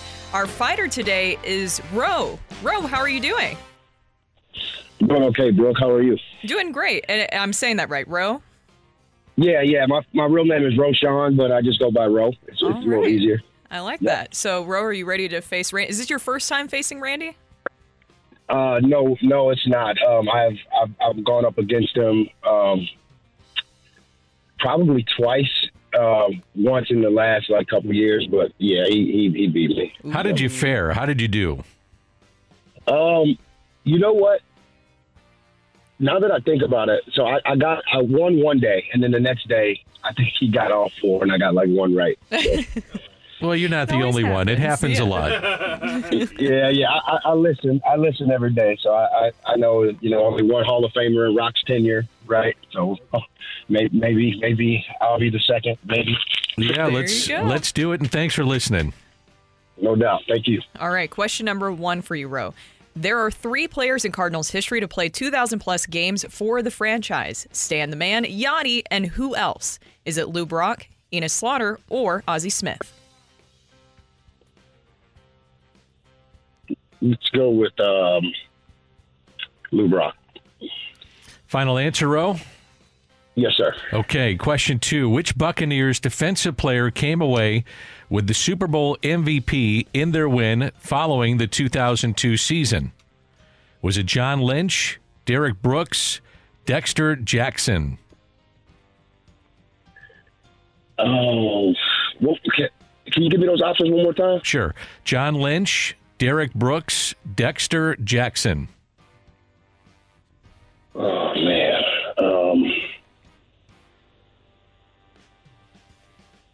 I'm gonna go. I don't know this one. I cannot remember. So I'm gonna go with Dexter Jackson. That's a complete guess. It's all right. Sometimes guesses work out. Question 3, please. 3 original NFL teams were flipped to the AFC during the merger. The Steelers, Browns, and which other team? Was it the Cincinnati Bengals, Baltimore Colts, or Houston Oilers? Cincinnati, Baltimore. Wow, let's go Oilers.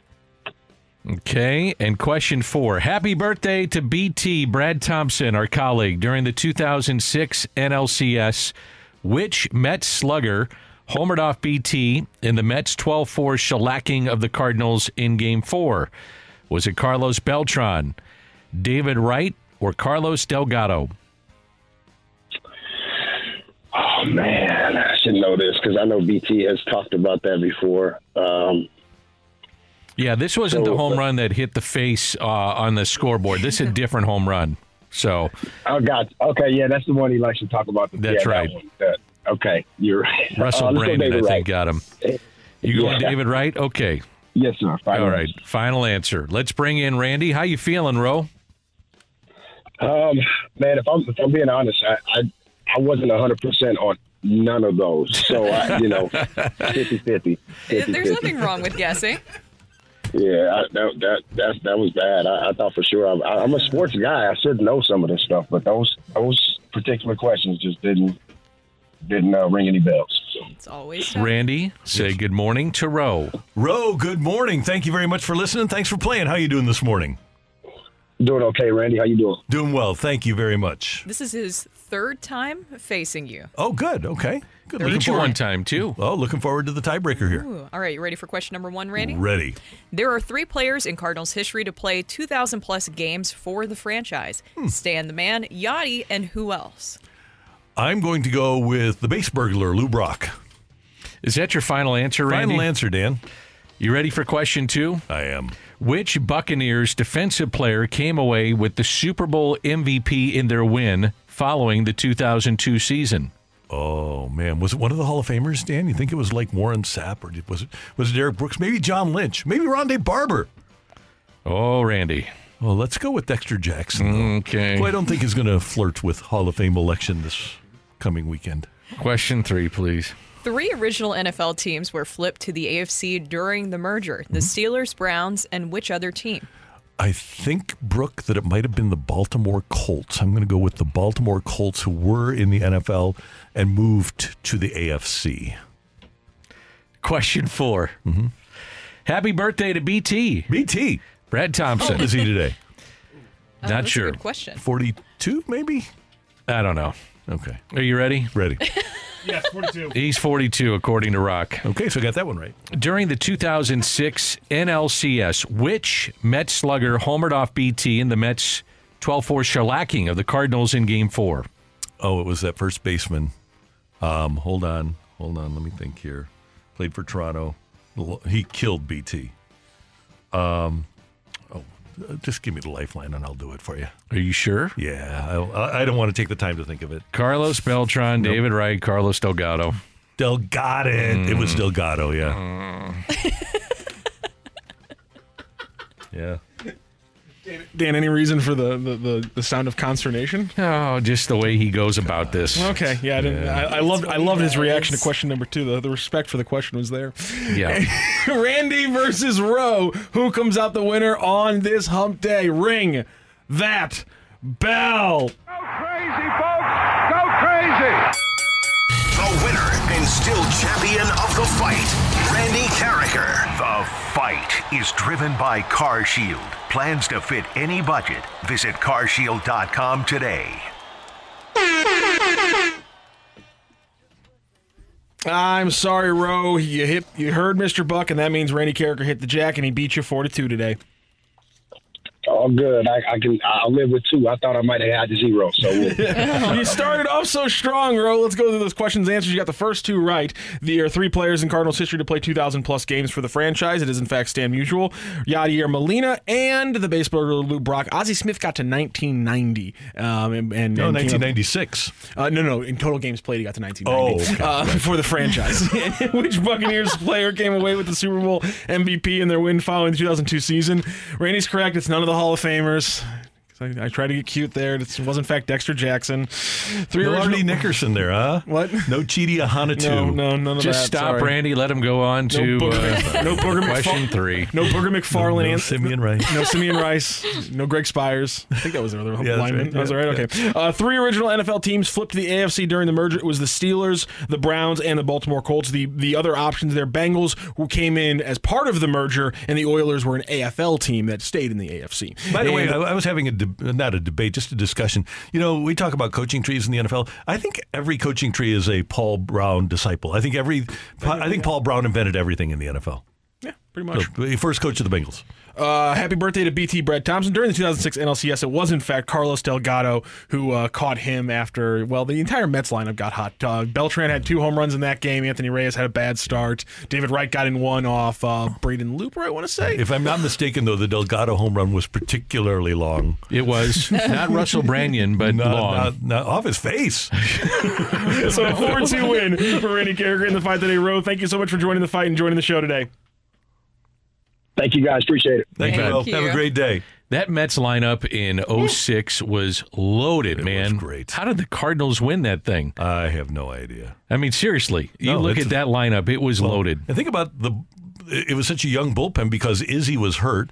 So rookie Waino is your closer, but you've got Kinney, Hancock, Tyler Johnson, Randy Flores. Yeah, BT. It was a really, really young bullpen that apparently had no fear. No. Well, Wainwright didn't at the very end. I mean, it's still one of the most historic at-bats, pitching, hitting at-bats in the history of the franchise. Yeah. It'll go down in history as one of the best ever. It was epic. It was great. Yep.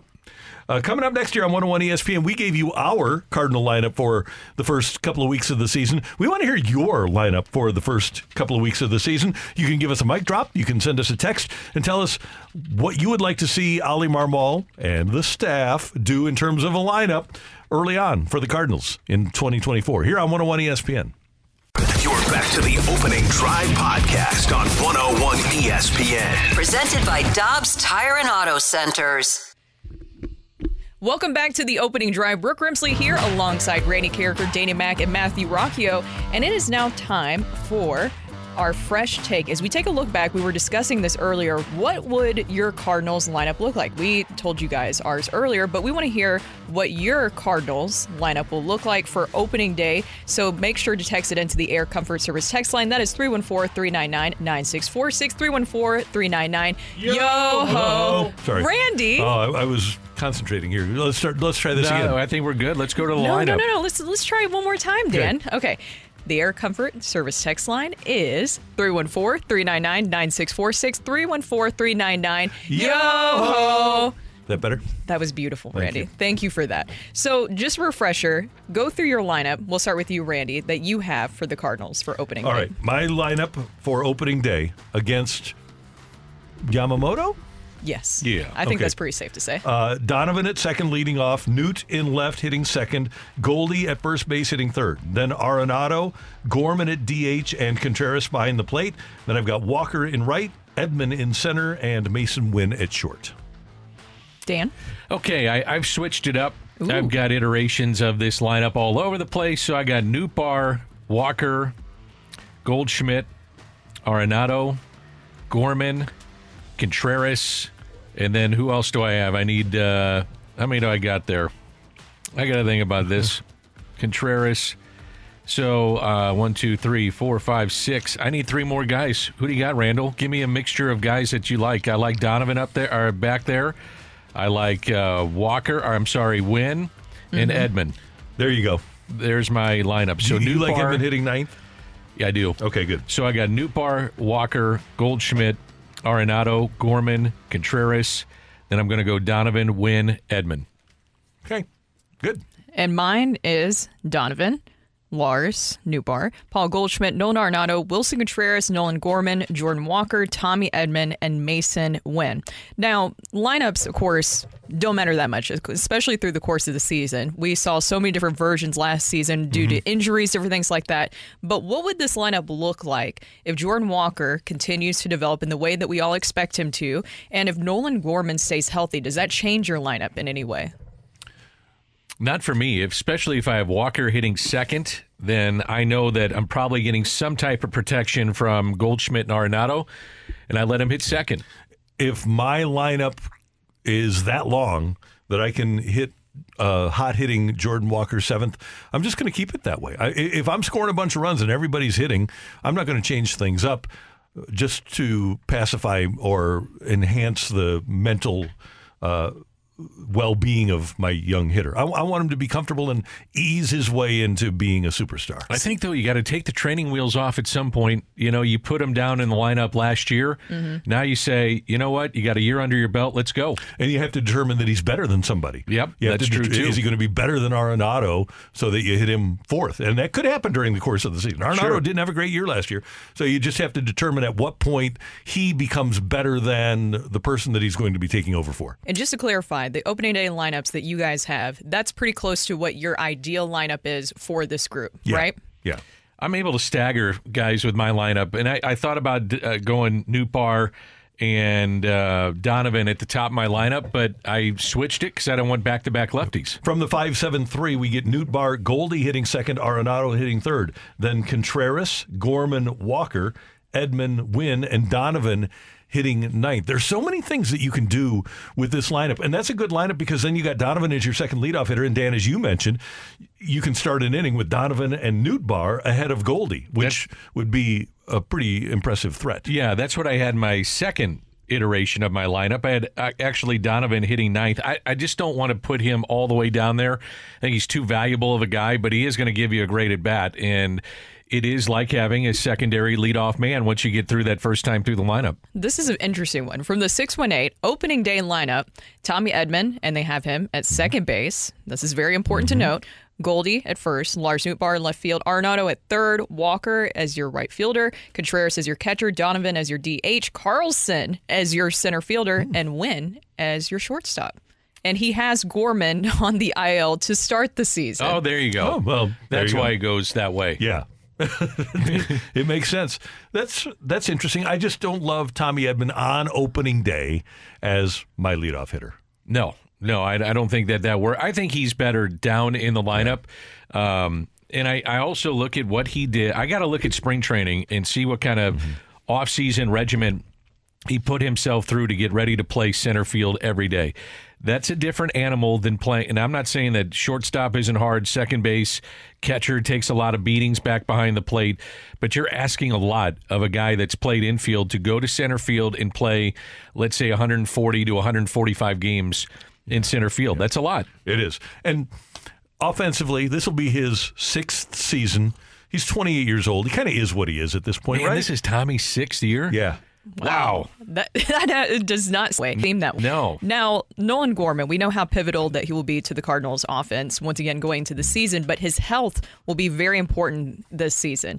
Do you think that he will be an everyday player? Do you think that that's the expectation for him? If he's the DH, I would believe that that's the expectation. You have to believe that they gave him a lot of off-season exercises to strengthen the back. I know they were worried about the ability of Gorman with the back issues to stay healthy, but if you've got a guy like that, you've got to expect him to play every day, to play 140 games. Yeah, his position is hit. Yeah. That's what I would tell him, is that you're going to find yourself in the lineup one way or another if you hit. Right. And the only thing that would concern me about him, and you hit on it, Randy, is he's 23. Yeah. And the back issues at 23, what's it look like at 25 or 26? That would be of concern for me. Yeah. How long has he had those issues, too? Yeah. It's about a week back. I like this lineup. Oh, no. Yeah. I had a feeling that you'd find a way to sneak that in there, Gotta Randy. do that. Off the backboard alley-oop for Randy Carricker right there. Thank you. Okay, I want to hear your guys' reaction to this intriguing lineup, okay? This is from the 314. Jordan Walker leading off. It's Walker, Donovan, Goldie, Gorman, Arenado, Newt hitting 6th, Contreras, Edman, and Wynn. How do you like the 6'6", 260-pound Jordan Walker who can run leading off? I don't like that. I want to see him drive in runs. I want to see him advance what he did a year ago. I don't think 25 home runs is out of the question with a bunch of doubles. I want people in front of him so that I can get him to drive people in. But it'd be, and I'm not making a comparison, but it would not be unlike the Angels leading off Mike Trout. It's something I'd look at, but I wouldn't want to do that. I would say, though, who is batting second in that lineup? That Goldie? was Donovan. Okay. Baseball, yeah. I want, because he's still a young guy, and I'm talking about taking the training wheels off of him to move him up in the lineup, but in doing so, I want him to hit in front of Goldie and Arenado and get a chance to see some pitches to hit.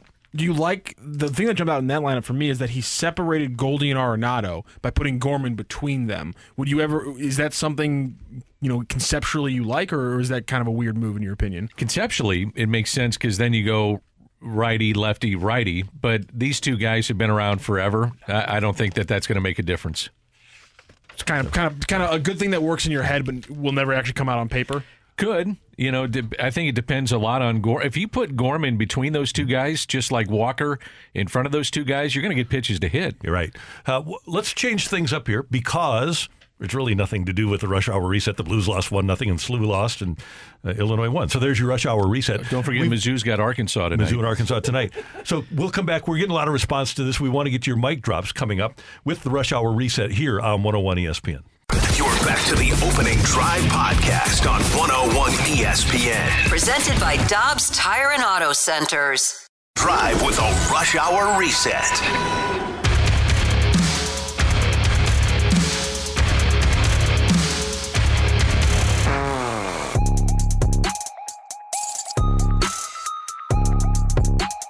Welcome back to the Opening Drive. Brooke Grimsley here alongside Randy Carricker and Danny Mack and Matthew Rocchio, and we're continuing with an extended rush hour reset because we got a lot of text in asking everyone, what is your Cardinals lineup? Now, I've been saying opening day lineup because I think that that's pretty close to ideally what you would want for this team because we're assuming everybody's coming into this season healthy. And we've got a lot of interesting texts to come in, and make sure you send your lineup to the Air Comfort Service text line. That is 314-399-9646, 314-399. I'm looking at you, Randy. We're going to get this time. Yo-ho! And you can also drop a mic drop over at the 101 ESPN app. But here's a question for you guys. Do you expect, with the lineups that we were talking about earlier, more defensive consistency from this group going into the season? I would expect that the Cardinals will settle that down. And that's one of the reasons they wanted to clear out some of the outfielders. And so that's like a Palacios and O'Neill. There are myriad reasons why those guys aren't here anymore. But presuming health, that's why they want to have Tommy Edman in center field. They want to have Newt Barr, Edman, and Walker. And Mo said Dylan Carlson's going to be our fourth outfielder. They're not going to mix and match. Arenado's going to be there every day. They expect Mason Wynn to be there every day and to ascend during the season.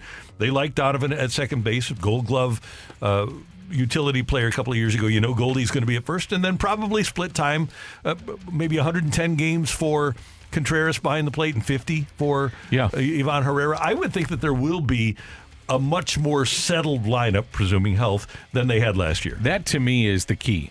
And health is the question going into every season for every team. If this guy stays healthy, he could have this kind of year. If player X stays healthy and on the field, this is what he can do offensively. When I looked at the Cardinals last year, I didn't see deficient defensive players. I thought it was players that were out of position. And when you're asking guys to do things that they're not used to, it's hard. I also look at Jordan Walker playing right field, first time ever. The game is fast, and I think it got really quick for him.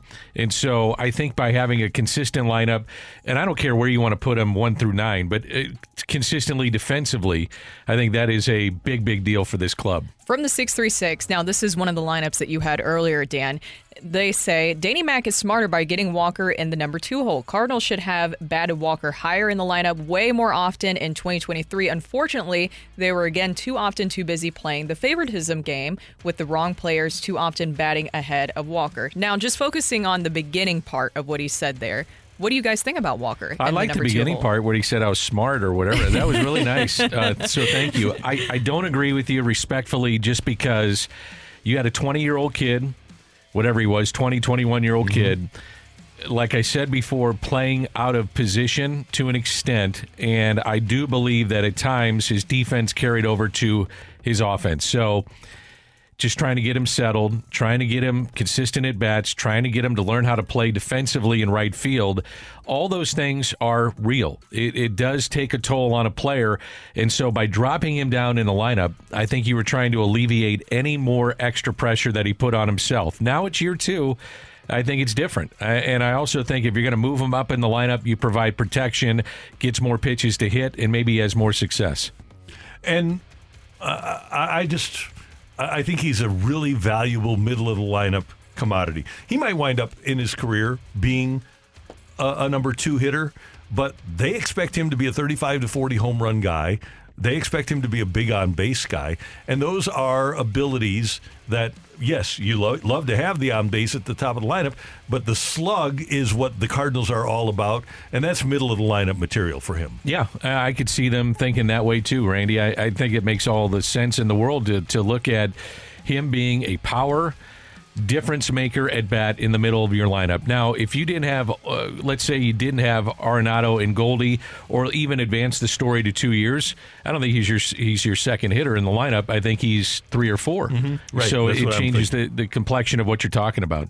Now, with the outfield, we've talked about that going to the season, defensively what this will look like. But what about offensively if things are not going or really getting going for these guys? How much does that affect your lineup, and what does it change? I think it gives Dylan Carlson more of a shot. It does. And Burleson, too. Right. And depending on what's happening on the infield, if what happened, and they need to be really patient with Mason Wynn, right, first of all. But if Mason Wynn gets to mid-June and it's not happening, and they decide, okay, we need to send him out to work on his launch angle and his walk rate, then maybe you do bring Edman in to play shortstop and put Carlson in center field. But I think there's a long leash for the two really kids. Really long. Yeah. Yeah. With Mason Wynn especially, because defensively you want to stay still solid. And Tommy Edman, you don't want him playing shortstop. You want him in center. I'm with you, Ray. Now, here's the thing, though. With a young player, what you have to be very careful with is how long is that leash so that a player doesn't get buried mentally. Right. And that's always a tricky fine line that a manager walks with these players. But, if he's hitting 140 after 3 months or something like that, then you have to address it. That's something you have to look at. Yeah. What about Paul Goldschmidt? Will we be seeing maybe some load management with him this year? He's going to be, 36 years old? 36. Or he is 36 years old. Yeah. But this is also, when we were talking about possible extension talks for him, that still hasn't happened just yet for him.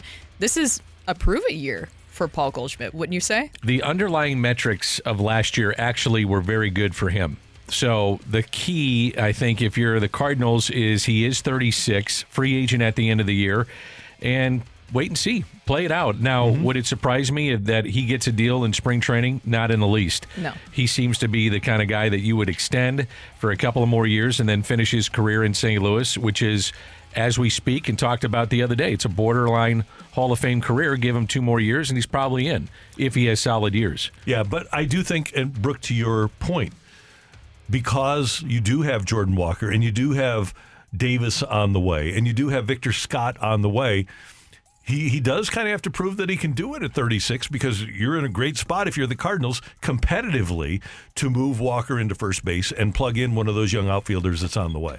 Makes sense. It does. And Alec Burleson, where does he fit into the conversation? Right, and we tend to forget, and John Denton had a great piece about him at Cardinals.com, you tend to forget that he hit .331 and led minor league baseball a couple of years ago. And his at-bats 2 years ago were sparse. Yeah. He was just a rookie. He's trying to figure it all out. That's hard to do. Yeah. It's hard to come up and just start putting up numbers. Oh, and to hit every day, to hit 500 times in the minors, and then all of a sudden be a guy that's playing once a week. Tough. That's really difficult. Yep. Well, we're talking about this lineup. This came out on the YouTube chat from I Hate Paper Straws. No matter what lineup I agree with him on this one. I do like how he spelled it. Hate is H8. That's just old. That's just a millennial old school right there. No matter what lineup you put out there, it doesn't project for a lot of run scoring. Too many OBP guys and not enough run producers. Quick question, Randy: if you have 4 guys and they get on base in a row, what happens? Somebody scores. Exactly. Good things happen typically. I just feel like that's a weird criticism. And again, if I have Goldie, Arenado, Gorman, Contreras, Walker, that's my 3, 4, 5, 6, 7. I actually do like that in terms of being able to slug and get runs home. I think the outfield collectively has to be better. I think they will. Now, we talked about Nootbaar being on the field, has to happen, but they hit a combined 246 last year, the outfield average-wise, so take it for what you will with average. Some people don't care. But if you look at on-base percentage, it was 329. That was 19th in OPS, too. That collection of outfielders has to get better, and if somebody doesn't produce, you got a couple of guys on the bench that you give them a couple spot starts, and all of a sudden they run with it. And we tend to forget how important Brendan Donovan is to this offense. Huge. He's a really big part of it. He really is. And here's a question from the 314 for you guys. With Walker and Gorman more established, Arenado and Goldie, a good hitting catcher, they spelled God, but I mean good hitting catcher, and no DeYoung, is this the best Cardinals lineup in the last few years? Probably is, yeah. It's pretty good. I think it's got a chance, if healthy, to be really good. I want to go back to your point about Brendan Donovan. Okay, let me just point out, win has to be good. That's the win has to hit. You can hide him a little bit, but not always. Right, I mean, right. if he's an automatic out, then you got problems. Yeah. But the Cards need Donovan to be healthy every day. He was exceptional with runners in scoring position last year, one of the only guys that stood out in that category. He was 70% above league average. Cardinals were 19th in runs in baseball, which is overlooked. 19th in runs. I mean, you can talk about the bullpen, you can talk about the rotation, getting quality starts, but they were 19th overall in runs. I mean, that ain't going to cut it. And those two young lefty hitters missed so much time. Gorman and Donovan missed so much time. They are difference makers in this lineup. That's Randy, Dan, and I'm Brooke. Coming up, we're going to head to the celebrity line to talk to our all-star, Robert Thomas. Hey, now, you're an all-star. You want to sing again, Randy? Get your game on. Go play. No, Dan? No, I don't know the words now. We'll talk to Robert Thomas coming up next here on 101 ESPN. You're back to the Opening Drive podcast on 101 ESPN. Presented by Dobbs Tire and Auto Centers. Getting you inside the Blues locker room. What a goal by Robert Thomas! It's time now for Blues forward Robert Thomas on the Opening Drive. Driven by Pure Performance, the only stop for all your aftermarket vehicle needs.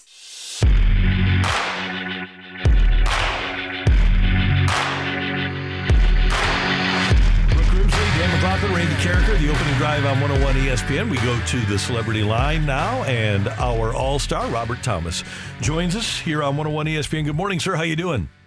Morning, guys. Hey, what are you looking forward to most? You've got the hockey, the 3-on-3. You've got the all-star game. You're going to be able to hang out at the skills competition. You're going to be in a dressing room with all of these all-stars. What part of All-Star Weekend are you most looking forward to? Yeah, I'm not really sure. I don't know what to expect too much, but I think probably the most enjoyable thing will be spending the time with the family and, getting to celebrate the weekend with them. Robert, a tough loss for you guys last night as you guys do go into the All-Star break. What was the feeling amongst everybody after that one? Yeah, frustrating. I think, obviously we'd played really well lately and wanted to get that last win, and it wasn't a great game by any means, and frustrating loss. I want to ask you about the All-Star game again. Number one, is there a schedule that keeps you always moving? So there's a lot of different events, as Randy mentioned. And is there a player that you haven't had the chance to connect with that you'd like to just pick their brain and ask some questions to? I think the schedule is pretty packed. Once it kind of gets into Thursday night and then Friday, Saturday is pretty jam-packed. So, yeah, I guess it's always keeping moving. In terms of players, there's a bunch. I'd probably get to say I know probably half of them so far at the All-Star game. So it'll be nice to get to know the rest of them. Is there a player that stands out that you want to pick their brain a little bit, or just have a conversation with? I wouldn't say really one in particular. I got probably 3 or 4 that I'm excited to get to see. Hey, Robert, your dad obviously coached you when you were a kid, and you had the rink up in Canada. What was it like? We haven't asked you. What was it like when you called your parents and told your dad that you'd made the All-Star team? What was his reaction? It was pretty cool. Obviously, going into the year, we knew it was in Toronto, and we talked about how cool that would be, and so it's pretty awesome how it all worked out. And it was a pretty exciting call. Calling them and then texting the whole family, and everyone's just super happy and super excited. And I think there's a lot of hotels booked within the first couple of nights of that text. Did Dad or Mom cry? My mom did a little bit. She's a softie, so. Good. That's the goal. If you can get her to cry because you made an All-Star team because of something good, tears of joy, you can never go wrong. Exactly. Now, I know that there was a campaign for Jordan Binnington to also join you as an All-Star, and that didn't work out. But either way, Jordan Binnington, and in general, the goaltending has just been so vital during the run that you guys had prior to that game last night. How important were the goaltenders during that run? Yeah, very important. Obviously, you can't win without your goalies. They need to be the best every night, and they gave us a chance.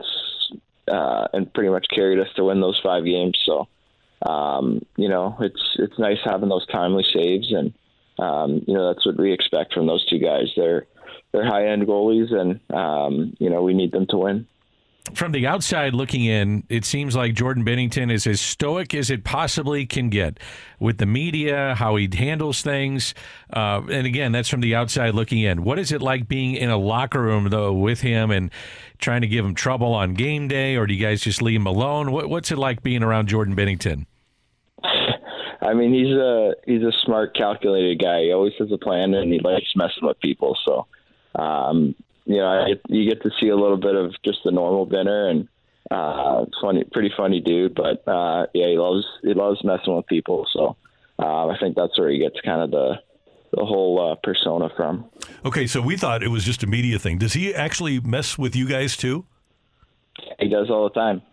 He just loves stirring the pot. He loves messing with people, and it's pretty funny. We had the discussion earlier, Robert, about last night notwithstanding, you guys have some momentum. You've won 5 out of 6, but you have injuries and you have players and you've had a brutal schedule. So the question is, and you're going to be playing in the All-Star game, so it's kind of different for you. But even though you can't control it, is this time off good or bad for the Blues? You've got momentum, but you've also got some guys that are dinged up and probably worn down. Yeah, I think it's good. Our schedule with travel and stuff, especially the last 2 weeks, has been pretty grueling. And I think we played 13 and 26 days, so it's a pretty hefty schedule with travel. So I think the break will be really nice for guys to get rejuvenated. And that schedule doesn't stop until the end of the year. Coming back from break, it's ton of games, ton of travel. We got 2 big road trips, and those things are hard on your body. So it'll be important to get rested up and get ready to go for them. Now, no, you wouldn't trade anything for being an All-Star and being able to go to Canada, but is there one trip that one of your teammates is taking during this All-Star break that you're just a little bit jealous of that you wish you could be going on? There's a couple. A lot of the islands people are going to. I was joking with a couple guys that I'd have a groin injury and I'll just take their reservation and switch with them. It was a pretty funny joke for the last week. So guys are pretty mad at me about that. So, there's a couple St. Lucia, Bahamas. So. Pretty happy for them. Once the All-Star game is done, the festivities are done, there's still a little time away. Will you spend that, as you mentioned, with family, or do you get back on the ice a little bit and just make sure that you're ready to go here for the second half? Yeah, I probably won't go on the ice after the All-Star game. Gonna head down, get a little sun, and get a couple rounds of golf in. So good for you. That's all I got. All right, Robert, I'm going to give you the 6 different competitions, and you're going to participate in 4 of the All-Star Skills competitions. I want to know which one you think you have the best chance to win. Fastest skater, the hardest shot, stick handling, one-timers, passing challenge, or accuracy shooting. I think I know, but tell us what one you have the best chance to win. Well, I'll start with the ones that have 0 chance to win, and that's probably the hardest shot and the fastest skater. Okay. So I guess the stick handling, accuracy shooting, and the passing one. And I can't remember. What was the last one? One-timers? Yeah, one-timers. Yeah, I don't stand a chance in that one. Okay. I think you're going to win the passing challenge. We'll see. There's some good passes out there. So. How much pride do you take in that, though? Because you've heard us. Heck, we've asked you, but everybody in the world has said, Robert, you got to shoot more. But you love to pass, and you're a great disher. How much pride do you take in your passing ability? Yeah, I love it. I think just as a kid, you love making those sweet passes to tap in goals, and sometimes they don't work out, but that's just the love of the game. And when you score one of those, there's not many feelings that are better than that. So just something, it's just like being a kid and being out there and trying to make some sweet plays. So that's all it is. So what's better, a sweet pass or a sweet goal? Probably a sweet pass. Yeah, that's how a lot of guys say it too. Yep. And you worked with Adam Oates. Adam Oates might be the best, all due respect to Wayne Gretzky. Okay, maybe the second best passer in the history of the league. What did you take from him, from Oatesy? Yeah, a lot. There's certain things, whether it's positioning, what to look for, and honestly, the biggest thing was just slowing down a little. It's kind of funny to say, but when you slow down, the lanes open up, and I think that's a big thing I've found this year is sometimes flying around at 100 miles an hour is not the best thing, and it's kind of funny to say, but when you see it happen, it actually it seems to be working out pretty good. It's working out great. Hey, Robert, we're so thrilled for you, but so thrilled especially that it's in Toronto and that your family and friends are going to be able to see you in the All-Star Game. Have a great time in the competition. As St. Louisans, all of us, we couldn't be prouder to have you representing our town and our team. Thank you very much and have a great time. Thanks, guys. Appreciate it. Take care. That's Robert Thomas joining us, as he does every week here on 101 ESPN. We didn't ask him about the Robbie Tommy thing. No, we'll wait until after we don't want to mess. He'll be thinking about it during this passing challenge. Yeah, you don't want to mess with that. No, the success that he's had. No. Did Matthew's chair just break? Are you okay? Matthew is putting a bag back together, maybe. I think the bag fell. Okay. These chairs, I will say, have seen and have been through a lot when you look at them. So one time, and Mike Ryder is here. He's our executive producer. He was the board operator in the fast lane. And Brad Thompson, as you know, has a propensity to pull off a practical joke now and then. The birthday boy, Brad Thompson, 42 today. Happy birthday, BT. One time during a break, Mike Ryder left the room for some reason, and BT went over and unscrewed the screws in Mike's chair. Oh, no. And Mike came back and tried to sit down, and this chair basically exploded. Oh, no. Yeah. That's so bad. BT he chuckled about it. I had nothing to do with it. I would have never done something like that. Did Mike chuckle? No, he didn't really chuckle. He didn't like it. I can take a lot of jokes, but if that happens to me, I'm putting a chair part through a window. It's kind of funny. Come on. I got to tell you guys a quick story, okay? Okay. So when the Rams were here, Chris Long and William Hayes, his best buddy on the team, were going to pull a prank on James Laurinaitis. And James Laurinaitis had a new car, and they went to the post office to get a bunch of packing peanuts and fill up James' car with packing peanuts. Well, they go into the post office in our city, and they hear crickets. You go, drip, drip, drip, drip, drip. And so a guy from a bait shop had ordered 30,000 crickets to sell. And Chris and William, the guy's in there picking them up. And Chris says, hey, how much for us to buy 10,000 of those? And the guy gave him a price, and they had a lot of money. They didn't care. So they buy 10,000 crickets. They go back and they put them into Laurinaitis' car. So did it ruin the car? It kind of did, and they didn't think about this, but the crickets got into the ventilation system and started dying and smelling horrible. Oh, my gosh. The kicker, there's security cameras at the Rams Park parking lot, okay? And they go into the security guy's office, William and Chris, and they're watching this happen. They're watching themselves put these crickets in the car, and William Hayes is saying, "That's not me. That's not me. I didn't do it. And then they had to help James return the car and pay for it because they did. They ruined the car. That's an expensive prank. Oh, Chris has some expensive pranks. I'm sure he does, and can afford to do it. Oh yeah, yes. No problem. Yeah, the all-time, and we'll just get the video of the Christmas or the audio of the Christmas one because that was the best. When all the rookie DB's cars had houses built around them while the Rams were on the road one time. Oops. That's funny. It's good stuff. That's good. That's Dan. That's Brooke. I'm Randy. Coming up here on 101 ESPN, Tom Brady's going to Fox as their lead analyst. Will his presence cause anyone to tune in? That's next on 101 ESPN. You're back to the Opening Drive podcast on 101 ESPN. Presented by Dobbs Tire and Auto Centers.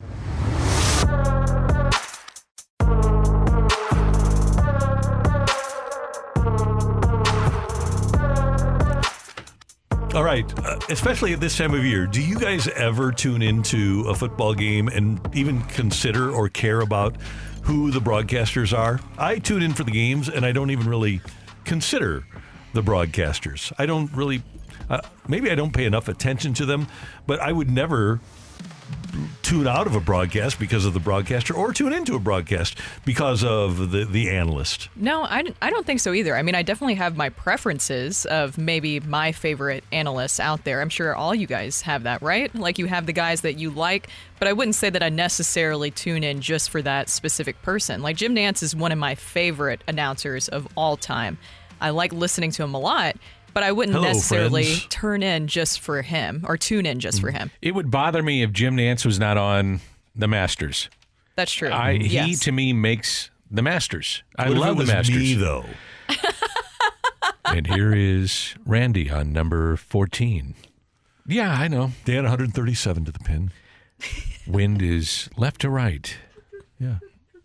That's why you gotta be like that. A little chirpy in the background, the Masters music. But to your point, going into break about Tom Brady, I'll be interested in the first few games, maybe the first game, and then that I wouldn't care. I don't really care. Fox is paying him $375 million over 10 years, $37.5 million a year. That's starting quarterback money. Almost starting quarterback money. And I just don't believe that he will move the needle that much to make it worth it. Our advertisers going to line up, our ratings going to be so high that Fox will be able to make money on Tom Brady rather than having Greg Olsen as their analyst. Would you think that they use him in multiple platforms? I wonder if that's part of the deal where he's got to show up on, let's say, Colin Cowherd's show on FS1 or something, or he's got to do some kind of pregame bit, and maybe he shows up at halftime on some of the shows. And so you utilize his name, his image, as much as you can outside of just analyzing the top game every week. That could be. That absolutely could be. But one of the other things about Brady is that because of the success that he enjoyed with the Patriots, there are probably a lot of people that don't like him because of their team being victimized. Buffalo Bills fans are not going to tune in. They don't like Tom Brady. This sounds like Randy talking. It kind of is. This is your personal affront to the Patriots. It's not. Here's my thing. I don't think there's a singular analyst that moves the needle that much that people are going to tune in to a mediocre game because of him or tune out of a great game because of him. I think a lot of people tuned into Tony Romo for a while there, and there's a lot of discussion now about him currently, but at the beginning, remember how much hype was around Tony Romo? Yeah. And now that he's removed from, what is he in, 4 or 5 years now? 6 now. Is it 6? Yeah. You know, not that you're removed from the game, because the game, you can always call coaches and things of that nature, but I think what made him great was that he was still tight with some of the players and knew systems and schemes and what they may do. I just wonder if he's getting that same info that he was when he was just recently out of the game. And there was a story a couple of years ago that CBS executives went out to Dallas during the offseason just to say, hey, you need to work harder, because Troy Aikman treats every game like he's preparing to play quarterback. Yes. And Chris Collinsworth obviously puts a ton of preparation into what he does. If you look at the top guys, they're working hard. And if the CBS people have to go to Tony Romo and say, work harder, that tells me that he's probably not working as hard as he needs to. Well, I'd assume that he is. I'm sure, there's a lot of studying tape, just like he would when he was a quarterback. I don't understand fully. And I think that you are right, though, Dan. Maybe the disconnect is that he's further removed from the game and from his playing days. Could be. Maybe he just likes to go out and play golf. Well, it sounds like he does. Mm-hmm. I'd be really interested in the preparation that Fox has put in to have Brady in that seat, meaning has he been sitting in a production truck and calling games with Kevin Burkhardt on film? Mm-hmm. Because it's different when you're a player and you go get interviewed and you give the standard answer. You're not expected to do that. When you're on the games and you're on television specifically, there has to be an energy that is brought out of you. It's almost like acting to where you have to over-accentuate what you're saying. Well, Tom Brady was actually on the Pat McAfee show yesterday, and he was asked about being a rookie in the broadcasting world now. Spoke to a lot of broadcasters from this entire season, just learning from them, current broadcasters, ones that have done play-by-play analysis, and it's been really fun. I've connected with a lot of fun people. I've got great notes. I could probably write a broadcasting playbook at this point, but it's been something that I really challenged myself, and I really look forward to get on there and calling games for Fox starting in September. I've been out to Fox Studios a few times and done some really dry runs with Kevin, who is tremendous at what he does. I'm super excited to join an amazing team. Rich Russo and Richie Zions. We've talked a lot about football. We've talked a lot about how I see the game. And I think Greg's done an incredible job. I have so much respect for him, how he approaches his job. He's super prepared in what he does. I think he does an incredible job every time he's on. I love listening to him. And I'm just going to go in there and do the best I can do with my own perspective. And I certainly have had a unique vision and perspective of the game of 23 years. And hopefully I just can provide some insight to all the viewers and all the fans who love the game, who love the sport. Unique. I'd say. How long was that cut? Minute 10? One thing that Tom Brady is going to have to work concise. on. Well, and he said 5 times. Yeah, I cut out 4 ums. Oh, so 9 times. Yes. He's going to have to work on that. Well, you got to be concise, too. You got to say a lot in a little. In a little. Yeah, that's part of the transition of being in that seat. You can't just go on and on and on and on. And you got to pick out something that interests you, that you also think will interest the fans, and educate them.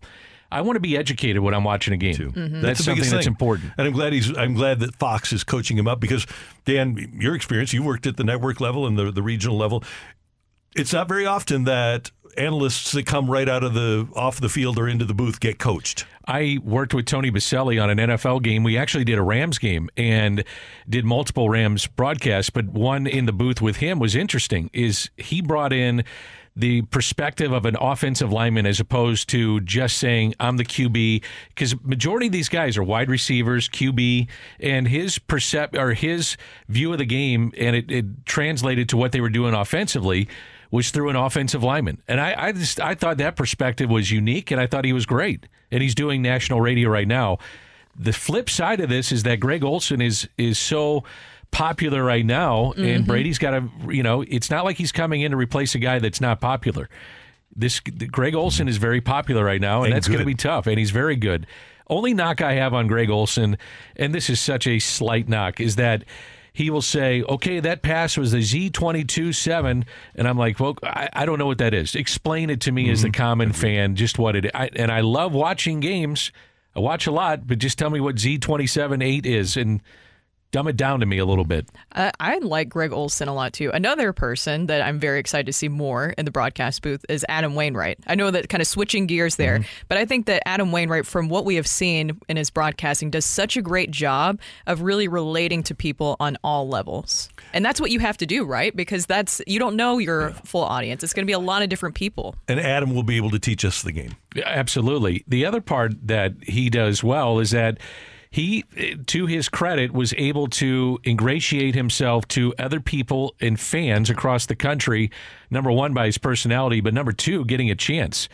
Just going into the booth and calling games and being next to seasoned guys that have done this and to see how this actually works. You'd be amazed players have no understanding of what goes into a broadcast. None. They have no idea, and nor should they. They're involved in what they need to do to stay on the field and to keep their jobs, but it is a different animal once you go in that booth. It's completely different. No doubt. That's Dan. That's Brooke. I'm Randy. We're going to head down the stretch with a little edition of Rock and Roll next on 101 ESPN.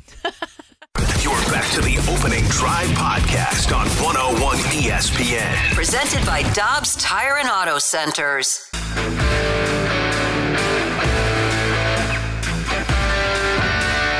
Let's rock. Let's rock today. It is time for Rock and Roll. Here is Matthew.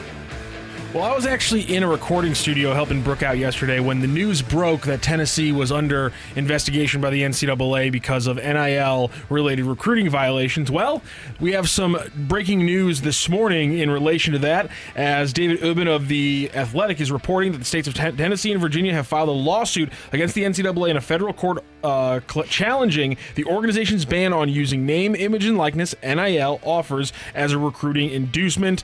Tennessee and Virginia are seeking a temporary restraining order barring the NCAA from enforcing its NIL recruiting ban or taking any other action to prevent the prospective college athletes and transfer candidates from engaging in meaningful NIL discussions prior to enrollment. It points to the Supreme Court's 9-0 decision on Alston versus the NCAA in 2021, which ruled that the NCAA cannot limit education-related payments to student athletes. Another lawsuit against the NCAA coming for really one of the only rules that's left in their recruiting book. Yeah. And they're saying, nope, get rid of that one too. And the NCAA doesn't do particularly well in court either. No. No.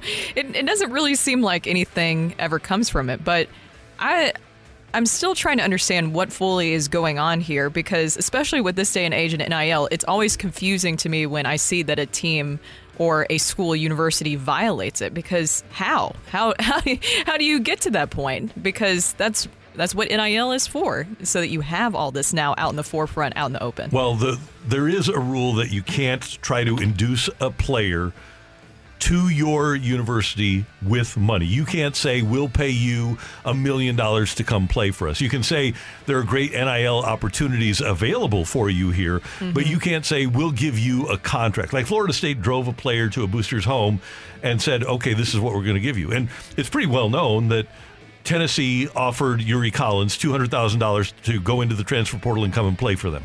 And then SLU had to back up the truck and pay him to match the offer. That's what the NCAA is referring to. And Mizzou is very careful about, even off the record, about talking about offering players NIL money, a specific amount to come and play for them. Guys, how do you screw this thing up? I mean, honestly, if you're a school, yes. I don't know. I mean, you got to be under the table, that. Right? You've got to just be more discreet about the way you're approaching things. It is. Is Jeremy Pruitt still around handing out bags? Is that what's happening here? But there's just such a vague nature, and it's a very slippery slope where, Dan, you're right. It does have to be the correct way that you say it, because NIL isn't supposed to be pay for play, but it is, right? But you can't say that. That's the part that is very intriguing. Yeah, and I guess the NCAA is trying to maintain some semblance of control and order, because they've lost all control and everything's out of order.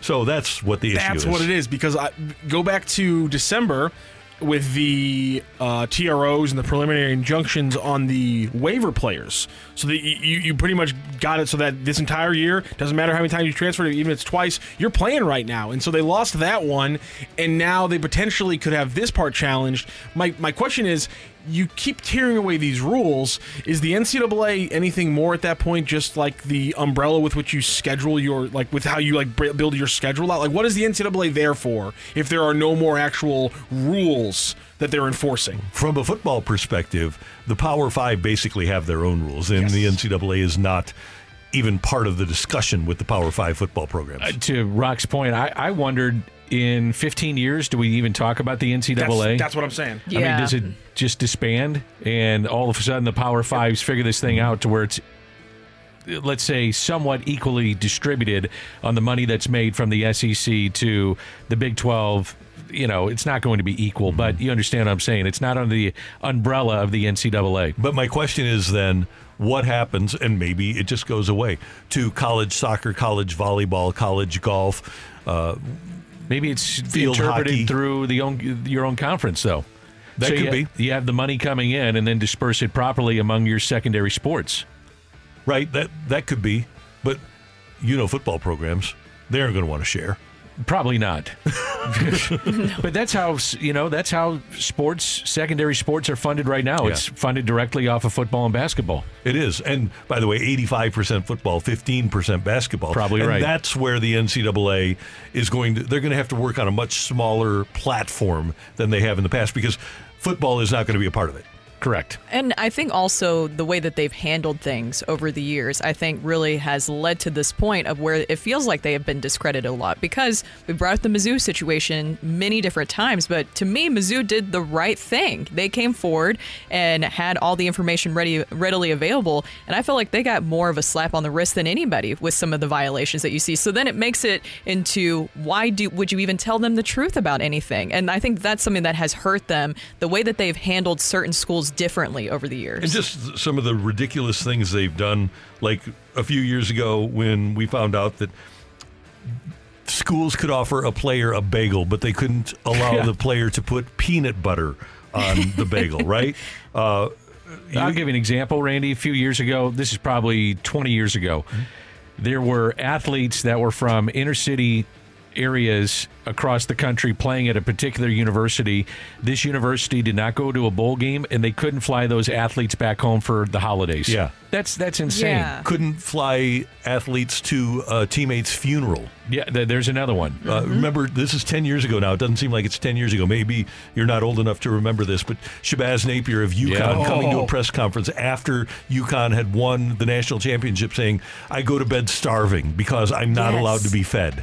Yeah, I remember that. Yeah, it's so the ridiculousness of the NCAA, it should go away. In hindsight, that quote right there probably should have been wraps on the whole situation. Like, Shabazz Napier saying that probably should be like, all right, we'll wrap this whole thing up this year, come back with a better plan in a couple of years, because this is not working. Yeah, we're getting $7 billion from CBS to show the NCAA basketball tournament, but we have a player going to bed starving. Every player should be thanking Ed O'Bannon, too. Yeah, they should. That's the other part. Right. If you asked a current player who's Ed O'Bannon, they probably have no idea who he is. It's like in Major League Baseball. If you asked a player today, do you know who Curt Flood is? Yeah. No, I really don't. Yeah, didn't he? I don't know. Right. I mean, he did everything for these guys what they enjoy today. And if you aren't aware of Ed O'Bannon, every college player that's getting NIL money, one night Ed O'Bannon was playing a video college basketball game. He was playing as himself, was not getting a dime for it. He was on the cover of the game. Yes, he was. Not getting a dime because he signed all of his name, image, likeness rights over to the NCAA. He files a lawsuit, and the NCAA, by the way, could have settled this. And they were so arrogant and so into themselves that they took it all the way to the Supreme Court and lost. Yep. And that's why we have what we have now. And what happens this summer?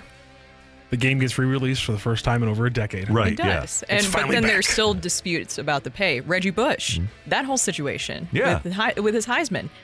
Looking back at that now. No big deal. I mean, his parents got a house. I mean, everybody needs to have a place to live, right? I have no problem with it. No, these guys are making so much money, and we talked about the NCAA tournament and what happens with college basketball, and these kids see none of it. And that's ridiculous. Here's my point there.